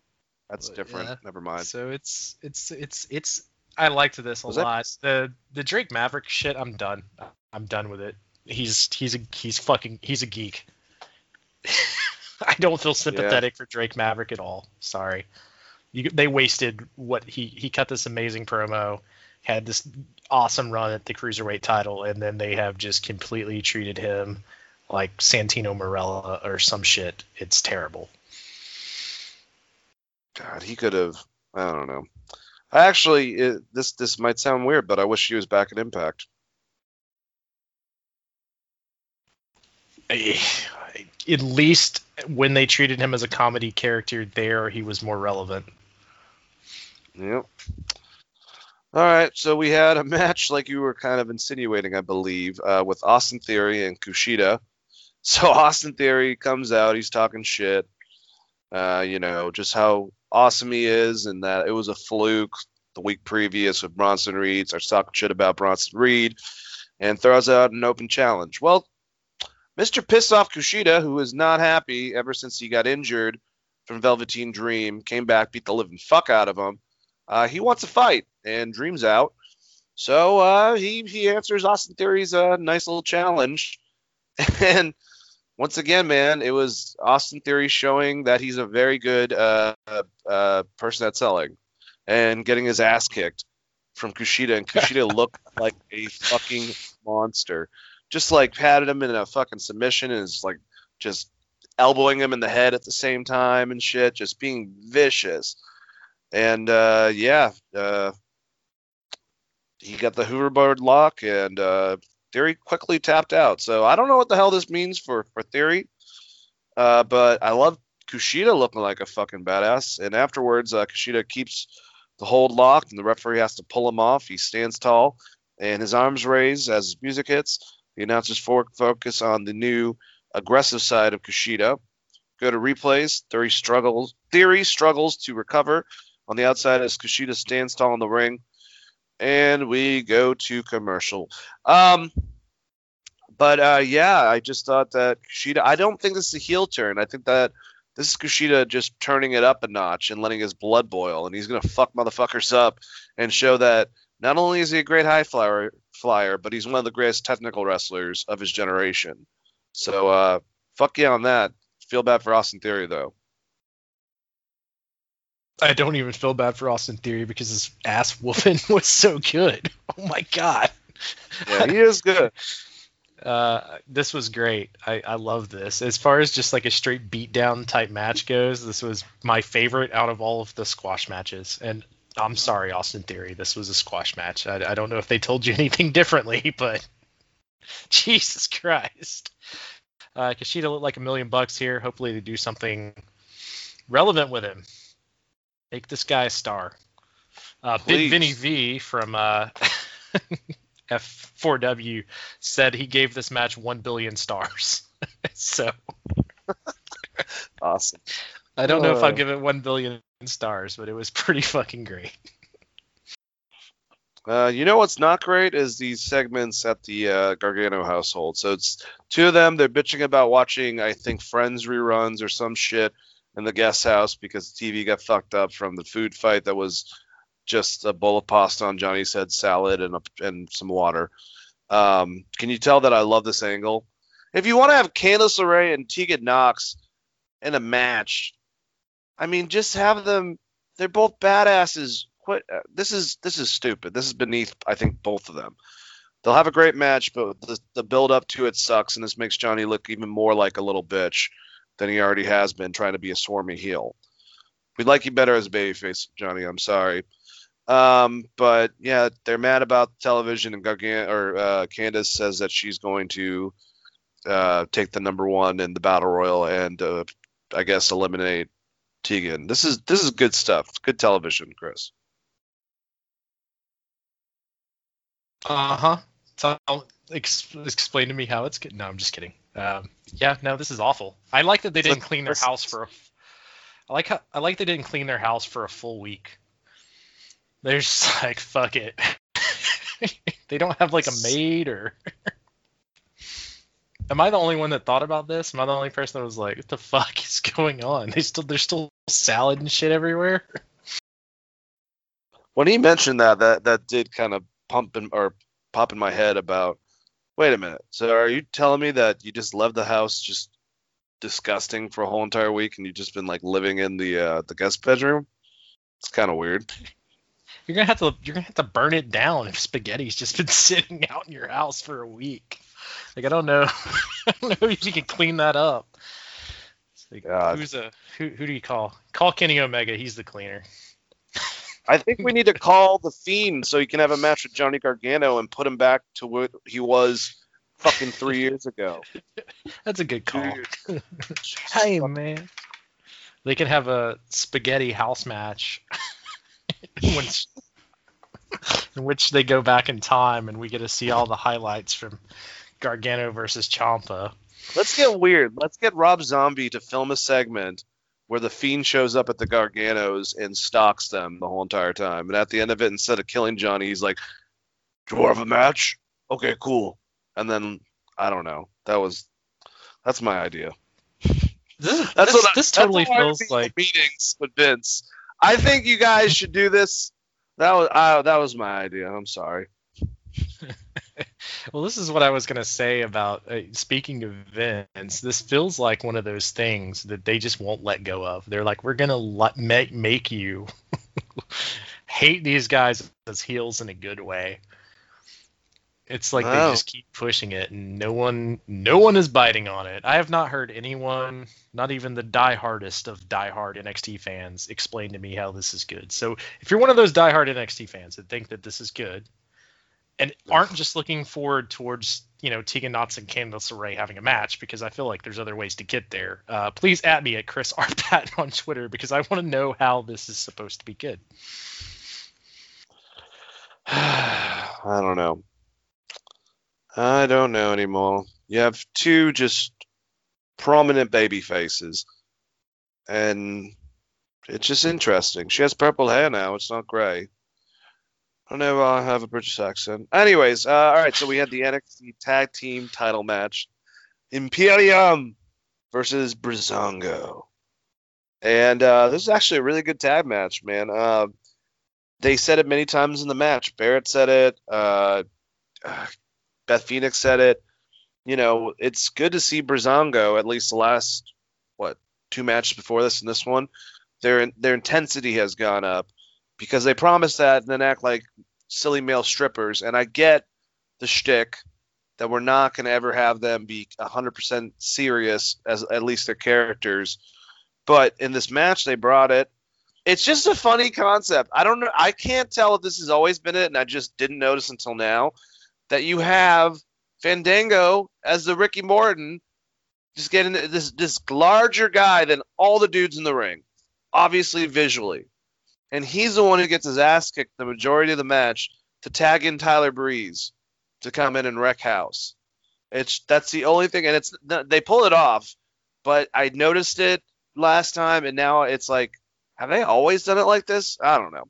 Maybe they've done different things. But towards the end of the match, Fandango and Archer go at it. Fandango with Tornado DDT for pop. Breeze and Bartel both reach for tags. They get them, and Breeze drops Bartel first. Bartel unloads, but eats an enziguri. Archer tags in for a big double team on Breeze. They go for the European bomb double team from the corner, but Fandango makes a save with the drop kick from behind to Archer. This leads to Breeze hitting a Hurricane Rana on Archer and holding it for a pin to retain. After the match, Breeze and Fandango stand tall with the titles as their music hits.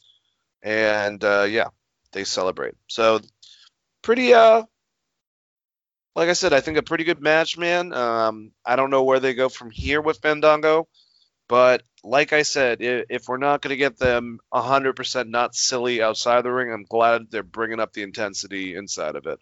What do you think, Chris? Oh, I like the match a lot. I don't know what it means for Imperium taking 2 losses to Brazongo, other than they're probably going back to the NXT or NXT UK. But the match itself, I like. I'm gonna be so mad at them. They're gonna have to do some fucking push-ups. They lost the fucking titles. God damn it.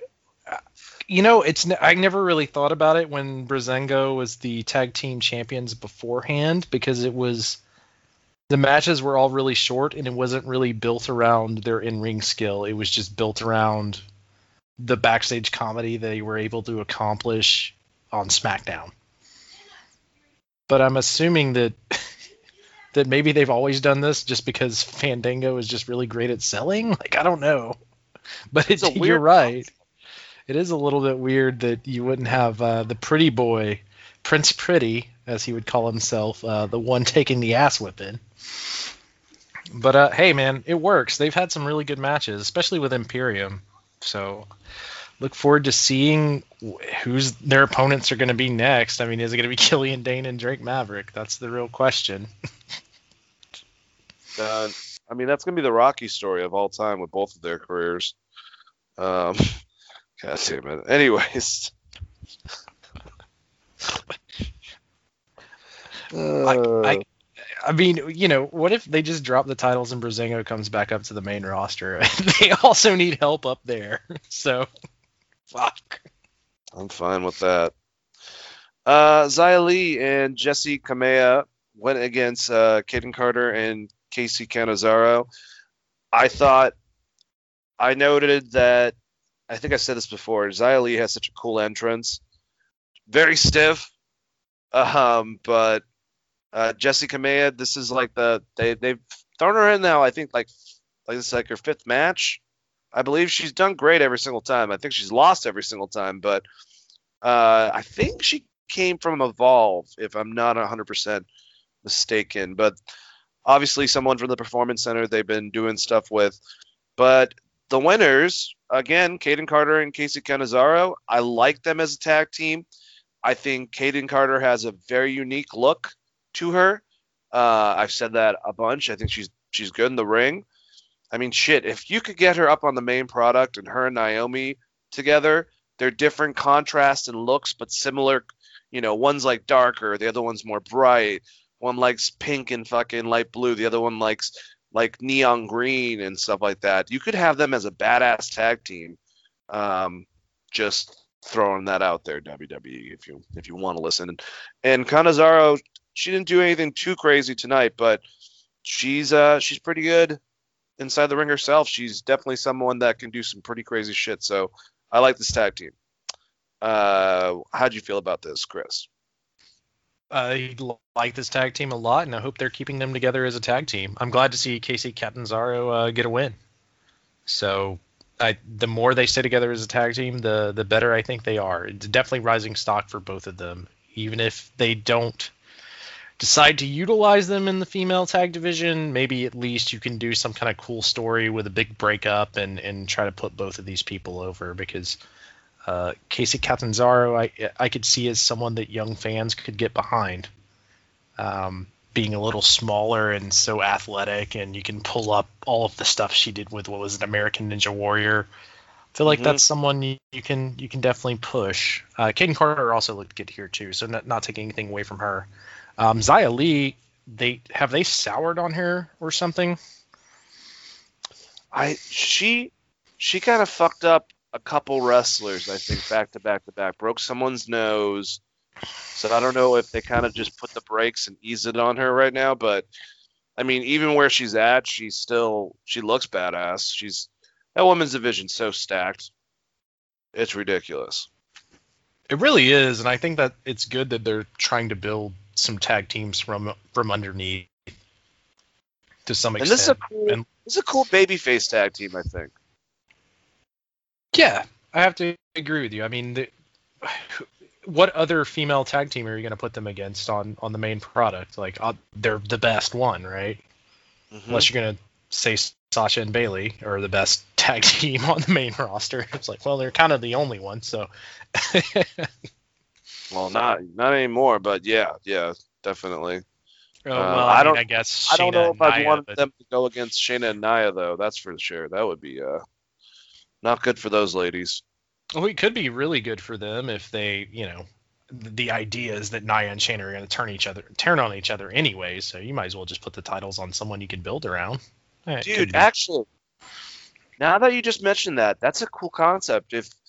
If for some reason they go to NXT to talk some shit, and throughout the match Shayna just says "fuck you" to Nia, and then they get a win over Nia and bring the tag titles over to NXT, that would be a interesting way to go about it. Yeah, I have to agree with you there. I mean, there's a lot of cool things they could do, and I think the start of it is putting some people together in NXT and slowly trying to build that division. Otherwise, defunct these belts, I guess. Or just put those belts on NXT and allow people to know how to make tag teams. I've been thinking for a long fucking time. And they have such a huge women's division, they can actually do a couple tag teams that are good. Now the men's side, on the other hand, now it's getting so abysmal. I just think they should just go cross-brand all three of them with both fucking tag titles. Just unify that shit. I just get to that point where it's fucking silly. Anyways, other than just the travel schedule limitations or how annoying that would be, there's no reason why you couldn't have one tag team across all three brands. I don't think that's a bad idea at all. It just makes sense, man. I mean, I think about, there's like I said, we kind of like we're talking about the same thing applies to NXT, and some of them are even more irrelevant because like even though I like them, now you're talking about Everrise as tag teams, but there's like 5 in each division, 15 tag teams, and an actual structured badass tag team that travels brands like they should be doing with NXT with the women's tag too.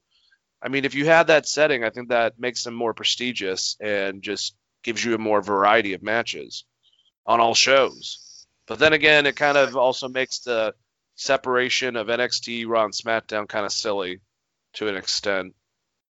But I don't know. I think the one thing NXT could do to help bolster their tag brand, and this will probably never happen, would be to go out and sign someone like the Briscoes to have a big name tag team, because otherwise it's going to be really hard for you to build tag teams around people who aren't conceived as stars yet. Yep.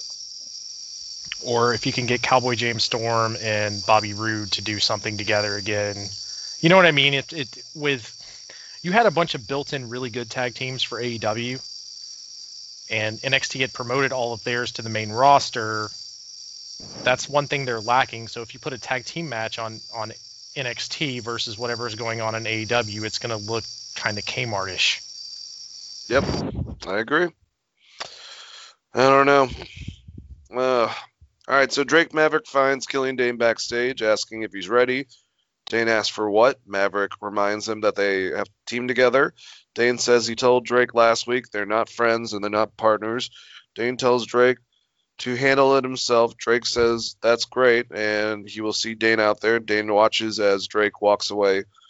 And then we had a little segment with Tegan Nox bitching, about Candice and how she's going to take her out in the Battle Royal and become number one contender for the NXT Women's Championship. Really solidifying that they're going to probably screw each other over that, and we're going to get, hopefully, a good match between the two of them.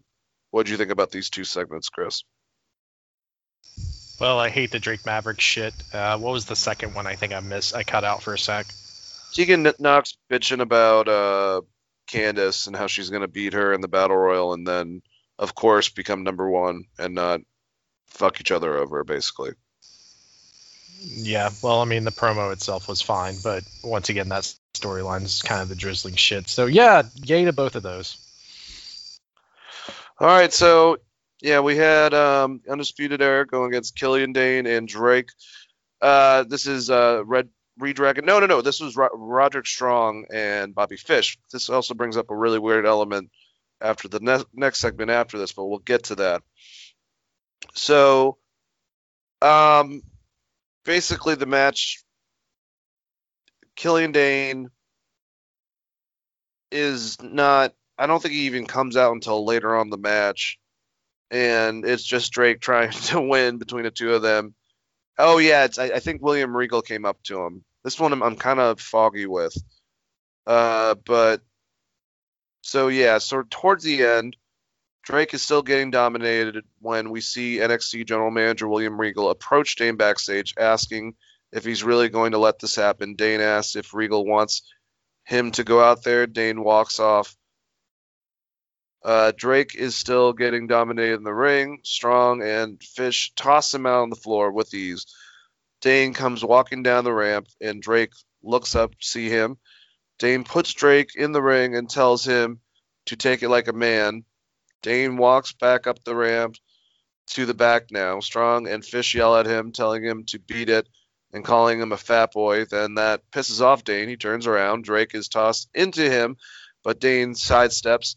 Strong runs away, but Dane yanks Fish from the ring to the floor, and he starts landing some shots on him.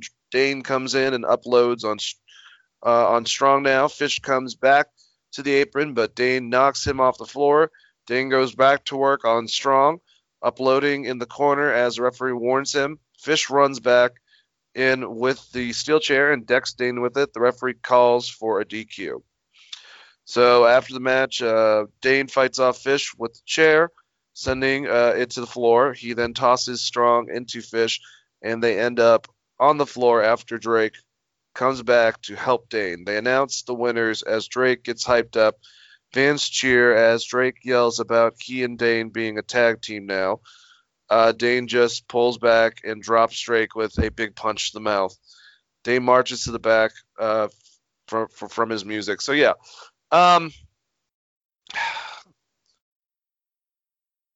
If the idea is to get them in a tag team, it's interesting, but this is a really fucking weird way to get them into a tag team. And I liked it that it seemed Dane was into it for like a split second afterwards, but Drake kept on pushing him like, yeah, boom, punch, right, just done. Just strange, man. What did you think? I just wrote this fucking sucks. So it's Undisputed Era. They're in here for this? Yeah, okay. It's a good point. Cool. At least I know where they're at right now on the card. Well, that's another weird thing, and it's weird that you should say it. So a cameraman catches up with Jake Atlas in the parking lot, asking about Tommaso Ciampa and next week's match.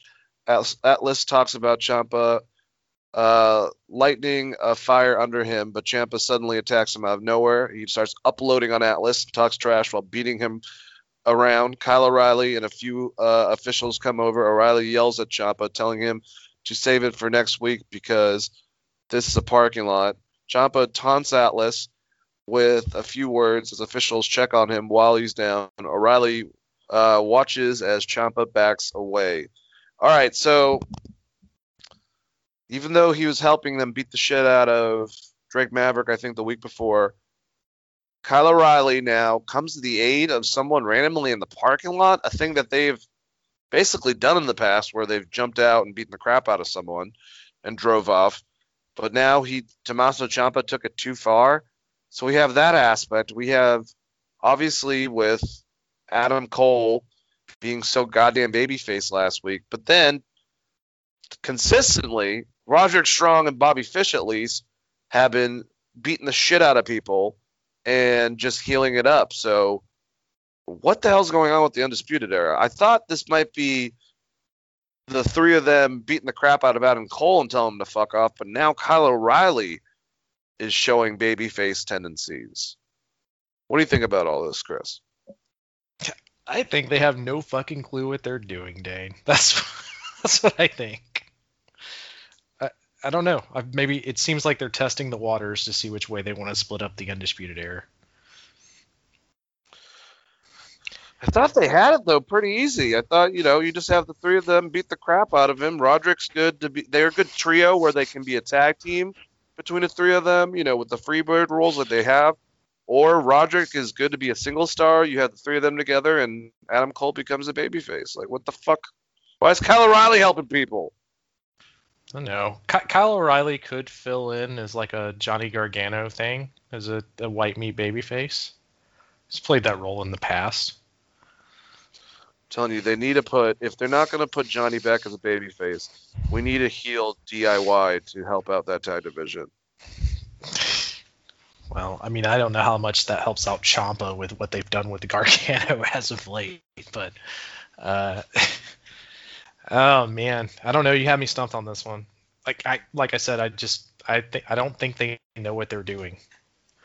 I guess we'll see next week. We have like all of these weird ass matches to set up a pay-per-view on October 3rd, which by the way is today's date, the 17th. Like a week and a half away, 2 weeks away. Yeah, man, it's close. That's weird. All right, so back from the break, and we get a video from NXT General Manager William Regal. He announces a few first ever type of match, the Gauntlet Eliminator. He invented for next week. The match will feature 5 top NXT superstars. 2 superstars will start the match, and every 4 minutes, a new competitor will enter. The only way to eliminate is by pinfall or submission. Last man standing will be crowned the new number 1 contender for the title match with NXT champion Finn Balor at TakeOver on Sunday, October 4th. He wishes them both good luck. I mean, I wish them both good luck. The announcers hyped this match for next week, along with the number 1 contenders battle royal for the next challenger for the NXT Women's Champion, Io Shirai, and Tommaso Ciampa versus Jack Atlas. What do you think about this gauntlet match, Chris? It's something. That's one way to get to a pay-per-view. So it's Adam Cole and who? And who? I don't know. Did they announce the 5 superstars? I can look it up. No, I'm just assuming one is Adam Cole. Oh. Yeah, Adam Cole. I mean, I guess I don't know why you wouldn't put Ciampa and Johnny in there. Dream. Well, he's out, quote unquote, injured because of Kushida. Okay. I guess Thatcher, even though he just lost. I guess Bronson Reed. I'm trying to think of people that were in that ladder match. You can do Bronson. Yeah, that's about it. Damian Priest has the title, so I don't think he's going to be in it. Yeah. Isaiah Swerve Scott. Sure, throw him in it. That'd be cool. I'm just trying to think of 5 people that would put on a good match. Kyle O'Reilly and Adam Cole. This is where it comes to blows. We'll get our answer next week. That would make too much sense. Yep. And who does that nowadays? All right. Well, our last match is Timothy Thatcher and Damian Priest, man. And this was a pretty damn good match. Very hard-hitting. Timothy Thatcher. Lots of, it was good to see Damian Priest flex his technical muscles because I think it at least looks very difficult to keep up with Thatcher because not only is he fast, but he's very aggressive about getting in set positions and shit. So, he's basically a modern shooter. If you don't know what that means, look it up and don't get mad at me. Anyways, so towards the end, Priest looks to rock Thatcher, but Thatcher goes for the arm. Priest blocks the Fujiwara armbar and rocks Thatcher with 2 big kicks to put him down. Priest goes for a springboard kick, but misses as Thatcher moves. Thatcher takes Priest down into a submission on the hurt left arm. Priest fights the Fujiwara armbar off again. They trade strikes on their feet now. Priest uploads with kicks to kick Thatcher back to his knees. Thatcher catches a kick and eats a big right hand, but sweeps Priest to the mat. Thatcher tries to turn into a single leg crab, but Priest gets out. Thatcher takes him back down to the leg. Thatcher gets a crab applied now as the crowd rallies around Priest. Priest crawls to the bottom rope, but Thatcher breaks the hold. Priest with another big kick. They trade more strikes. Thatcher catches a shot and takes Priest down into the Fujiwara armbar in the middle of the ring. Priest screams out and looks for the bottom rope. He gets his boot on the rope to break the submission. Priest ends up getting free and hitting a big leaping flatliner. Priest follows up with a sit-down chokeslam south of heaven for a close 2 count. They tangle some more, and Thatcher goes for the Fujiwara armbar again.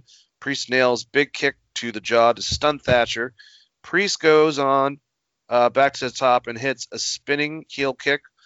Priest yells out and nails the reckoning for the pin to retain in the middle of the ring. After the match, Priest takes the title and stands tall as his music hits. Priest continues his celebration with the North American title as NXT goes off air. But yeah, pretty good match. Timothy Thatcher, soon if you keep on beating him, it's not going to do him any good. You know, he's still tough and he's still convincing, but he loses a lot. So that's the only thing I can really say is troubling. I didn't expect him to win this. You know, I kind of knew that going in. But Priest continues to progressively get me a little bit more into him, where I don't think me or you, Chris, were that positive on him when he kind of showed up originally. But you know, he's doing some pretty cool stuff. I like it. What do you think? Ever since he's gotten the title, he's got a different swagger to him. Some of the promos and stuff he's cut going into this, the well-equipped promo was really good when he pointed down at the belt. He's like, I think I'm pretty well-equipped. It was pretty funny. In ring, he seems like it seems like he's had a resurgence or something. So I like Damian Priest here. I think that you're spot on with Timothy Thatcher. He needs a win or something, especially if you're just going to keep putting him in these situations. But yeah, I mean, that's the big question is, what are you going to do with Timothy Thatcher now? Because he's lost to Damian Priest twice. So, I mean, to me, that feud should be done. Yeah, man. He lost to Finn. I think he lost to Finn twice, if I'm not mistaken. I think he lost to Bronson Reed. Not the best look after a while. Yeah, I mean, they gave him some meaningful wins there for a little bit, but they were also against people like Oney Lorcan and I'm trying to think of who else. Oney Lorcan. It was Oney Lorcan and Oney Lorcan. Okay, so maybe him versus Kushida, and that could be a good feud. Oh, they need to get to there if they're not thinking about that right now. You need to call them. Call Hunter tomorrow. Hey, Christopher, how you doing tonight? What were you trying to say? What was your idea? Well, I mean, it can't be my idea right now because you still have Velveteen Dream versus Kushida you have to get to at some point. Don't worry. We fired him 10 minutes ago. We haven't released it to the public yet. It's messy. I mean, if that's the case, then sure. Why not Timothy Thatcher versus Kushida? Fuck, put them in a tag team together. Why not? God damn, dude. That would be great. That'd be a great match. That's something they can do. Obviously, right now, they would have to have Kushida win, which doesn't help my Thatcher situation. I mean, hell, have him run through the Undisputed Era since they're a bunch of fucking geeks who lost to Drake Maverick with no tag team partner earlier tonight. Kind of. Yeah. I don't even know what the hell that means. Oh, here's some news, Chris. I don't know if you saw this on Twitter, but I just found it. I was looking at the interwebs before we left the show. Apparently, Mr. Ricochet turned down those rumors that he is leaving on his Twitter account. He said he put a thing about rumors going around, and I don't know what the GIF is, but I think it's someone hitting themselves in the face with paper. But then he put, but seriously, where the hell did these rumors start? I've never said once that I'm leaving to anyone. So for these quote-unquote dirt sheets out there, maybe fact check before you just blast some trash on your website for some clicks. So I don't know who he's referencing. I didn't even see a report that Ricochet was leaving, but why? God damn it. I haven't heard any reports of Ricochet leaving either. The last thing I heard about this is when people brought up in discussion if he thought he should leave. And his reaction was, "No, I'm perfectly happy with what I'm doing in WWE." So I think that's ridiculous, considering what a high-profile wrestler he was coming into that company. But if he's happy with what he's doing, I mean, who am I to say, "Hey, you should totally quit your job where you're making lots of money"? I guess you're right. Just sad. Just very sad. Oh, God. What are you going to do? You know, but I mean, the rumors. I would assume the rumors are starting up because G1 is starting up, and his contract should be due shortly. So maybe they thought he would be doing something in Japan, but I haven't heard that from like F4W or PW Torch or anything, as far as I'm aware, which would be the two outlets I would trust on possible. There's been conversations with other companies. Yeah, it just. What do you? Anyways, I feel verklempt. I really do. I watched the Barbra Streisand movie. But yeah, that's another episode of Wrestling Geeks Alliance. We're gonna end it. Before we go, that. What were you gonna say? No, real quick. Just gonna run through these 10 matches. Oh, you got the matches. Okay, well then yeah, let's fucking talk about it. What the hell are you doing? So we have Will Ospreay versus Takahashi. Right now, Ooh. Will Ospreay is favored to win by 83% betting odds. We have Jeff Cobb versus Taichi, with Jeff Cobb favored to win by 55%, which is not very much. Oh, he should definitely beat Taichi. We have Ishii versus Minoru Suzuki. Oh Ishii my is God. Ishii is favored to win right now. Betting odds, 60%. We have Takagi versus Jay White. Jay White is predicted to win by 60%, which I don't have any bet. And here is the big one, or the one that I am most looking forward to. Kazuchika Okada versus Kota Ibushi. It is split dead middle on winning probability at 54.1%. So I think you can throw this one up in the air and see who wins. We have Juice Robinson versus Yoshihashi. Juice is favored to win by 88, which kind of makes sense. Yep. We have Sonata versus Yano. Sonata is favored to win. That one, if I was going to be a betting man, I might just throw like $10 on Yano, just because he wins weird ass matches, and that seems like something that he might win early in the tournament. We have Kenta versus Goto, with Kenta favored to win by 83%. And then another great match, which should be amazing, Evil versus Zack Sabre Jr., and Evil is favored to win by 80%, which I'm assuming that's him chasing back for that title with as far as that probability goes. Well, I'm very much excited about a lot of those matches. I'm terrified at the aspect of Takahashi and Will Ospreay going against each other, to be quite honest with you. God, because they're scary, man.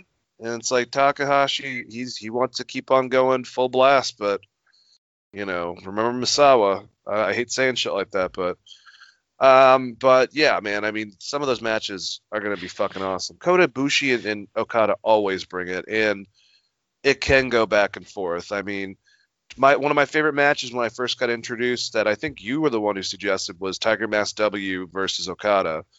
And that was an awesome fucking match, and I've seen them a million times. But yeah, those are great. A couple of them are old rivalries. We got Ishii going against fucking Suzuki. You got the newer one between Goto and Kenta. So Who's Jay White going against? Takahashi or Takagi. Takagi. That's another neat. I like all those matches, man. Yeah, they Exciting. really did stack these first 10 matches. Next week or this weekend, I'll have the full bracket, hopefully, with A and B. But we weren't planning on talking about this, but once I brought up G1, I felt like it was needed. This begins on September 20th. So this Sunday. So when we do the show on Saturday, and I'll have to try to get this thing turned around pretty quickly, but we should have the full brackets and everything. But those are the big matches everyone's excited for going into this first round, and there are some fucking bangers on there. Like you said, hopefully Ospreay and Takahashi don't kill each other round one. But I mean, to me, your main event is going to be Okada versus Kota Ibushi. That makes a lot of sense. And I love that the betting line is split dead down the middle on who you would put over in this match, because I kind of feel with the way they've booked recently, I have no idea also. Dude, it's like Hogan and Warrior, you know what I'm saying? Like that level of like who's going to do this? I mean, the only thing I would say is Kota back at Wrestle Kingdom against Naito again. That might be the route they go. We'll have more predictions on the G1, but those are the matches, the betting odds so far. I thought that people would find that entertaining. I did. We'll have to do some more super New exciting. Japan G1 updates during our AEW NXT show going forward. Kind of little breakdowns. Probably I'm going to ask from you, majority. But I'll try to keep up with it as much as I can. At least you can update me to what you end up watching. We'll just put it that way. Yes, which will be none of these three-way matches. So we've tried to do that in the past. It's too much. It's too much reviewing all of the tag matches before the actual tournament matches. So if we do any kind of reviews, just heads up, I am not watching all of these tournament tag matches. I don't blame you. I don't really care about Taguchi and three other people that are on the brink of extinction, wrestling another group. And I love all the legends, but I'm just saying sometimes it's like, what is it, like Tiger Mask 6? He looks like a stuffed animal that's just been loved too much. You know what I'm saying? Like, and they always have him come out and have these awkward matches, and it's fine, and they play grab ass, and you know, and then they'll have a match between two factions that don't get along, and they're having a match the next night. You know, and they'll do two of those. It's very I love New Japan, but it's very them, if that makes sense. It's entertaining if you're there live. If you're watching at home and it's a 3.5 hour show, I need to cut as much of this out as possible when I get like 2 shows a week for the G1. Yep. But hey, I appreciate the matches. I understand why they do them for the live crowd. That's great. That's phenomenal. I'm giving everyone a heads up. If you're here for the hot takes on the tag matches this year, probably not getting any of those from me. Yeah, and I have to remember stuff. I have to start writing stuff down. I've realized it's getting bad. But here's the thing about writing stuff down. I don't know if you've had this problem too. When you write stuff down, you miss shit half the fucking time. Then you gotta rewind. It's not fun. Yeah, and sometimes when I write stuff down, it just as we had earlier, it just said that fucking sucked. And then when I read my notes, I'm like, oh well. Thanks, Chris. A couple days ago. That's how I felt at the time. All right, and on that note, I think we could say this is another episode of Wrestling Geeks Alliance. I hope you guys enjoyed the episode. I enjoyed making it with my co-host Christopher, Brother Ray Patton. Say goodbye to all the wonderful people out there, Chris. Thanks, everyone, for listening. We will have some playoff updates, Stanley Cup, right around the corner. We're at Game 7 right now with the Lightning and the Islanders, and that's on Skates to Throats. You can find that at all the similar outlets you can find this. And if you want to talk to me on Twitter about hockey, football, wrestling, that's kind of it, or rap or music of some sort, you can hit me at Chris R. Patton on Twitter. And once again, thanks everyone for listening. Dane, I'm going to pass it back to you, but thanks for having me as always. Oh, of course, man. It's always fun going the ship and sailing to fucking Nebraska, if that makes sense. That didn't make sense at all. Anyways, so like I was saying at the beginning of the show, all of our past listeners, thank you guys so much for listening. We enjoy you guys. And all of our new listeners, if you're wondering where to find us, you can either go to geekvibesnation.com. That's geekvibesnation.com. You'll find news articles there and links to all of our shows and part of Geek Vibes, including ours, Wrestling Geeks Alliance, and links to our Facebook, at our Instagram, and at our Twitter at Geek Vibes Nation. Join the conversation. Join Geek Vibes Nation. You can message me on Twitter at DaneEllis42. And if you want to find different audio platforms besides that website, you can also just Google Wrestling Geeks Alliance. You'll pull up many different options. We're on iTunes. We're on Spotify. We're on Stitcher. We're on SoundCloud. We are on YouTube. Just search Wrestling Geeks Alliance. And like I said, we usually have 2 shows that we have out, I'd say, Fridays and Sundays, going over one with AEW and NXT like we did tonight, and one with Raw and SmackDown. So keep on checking it out. Have a lovely evening. And as always, let the Geek Vibes be with you. Peace out.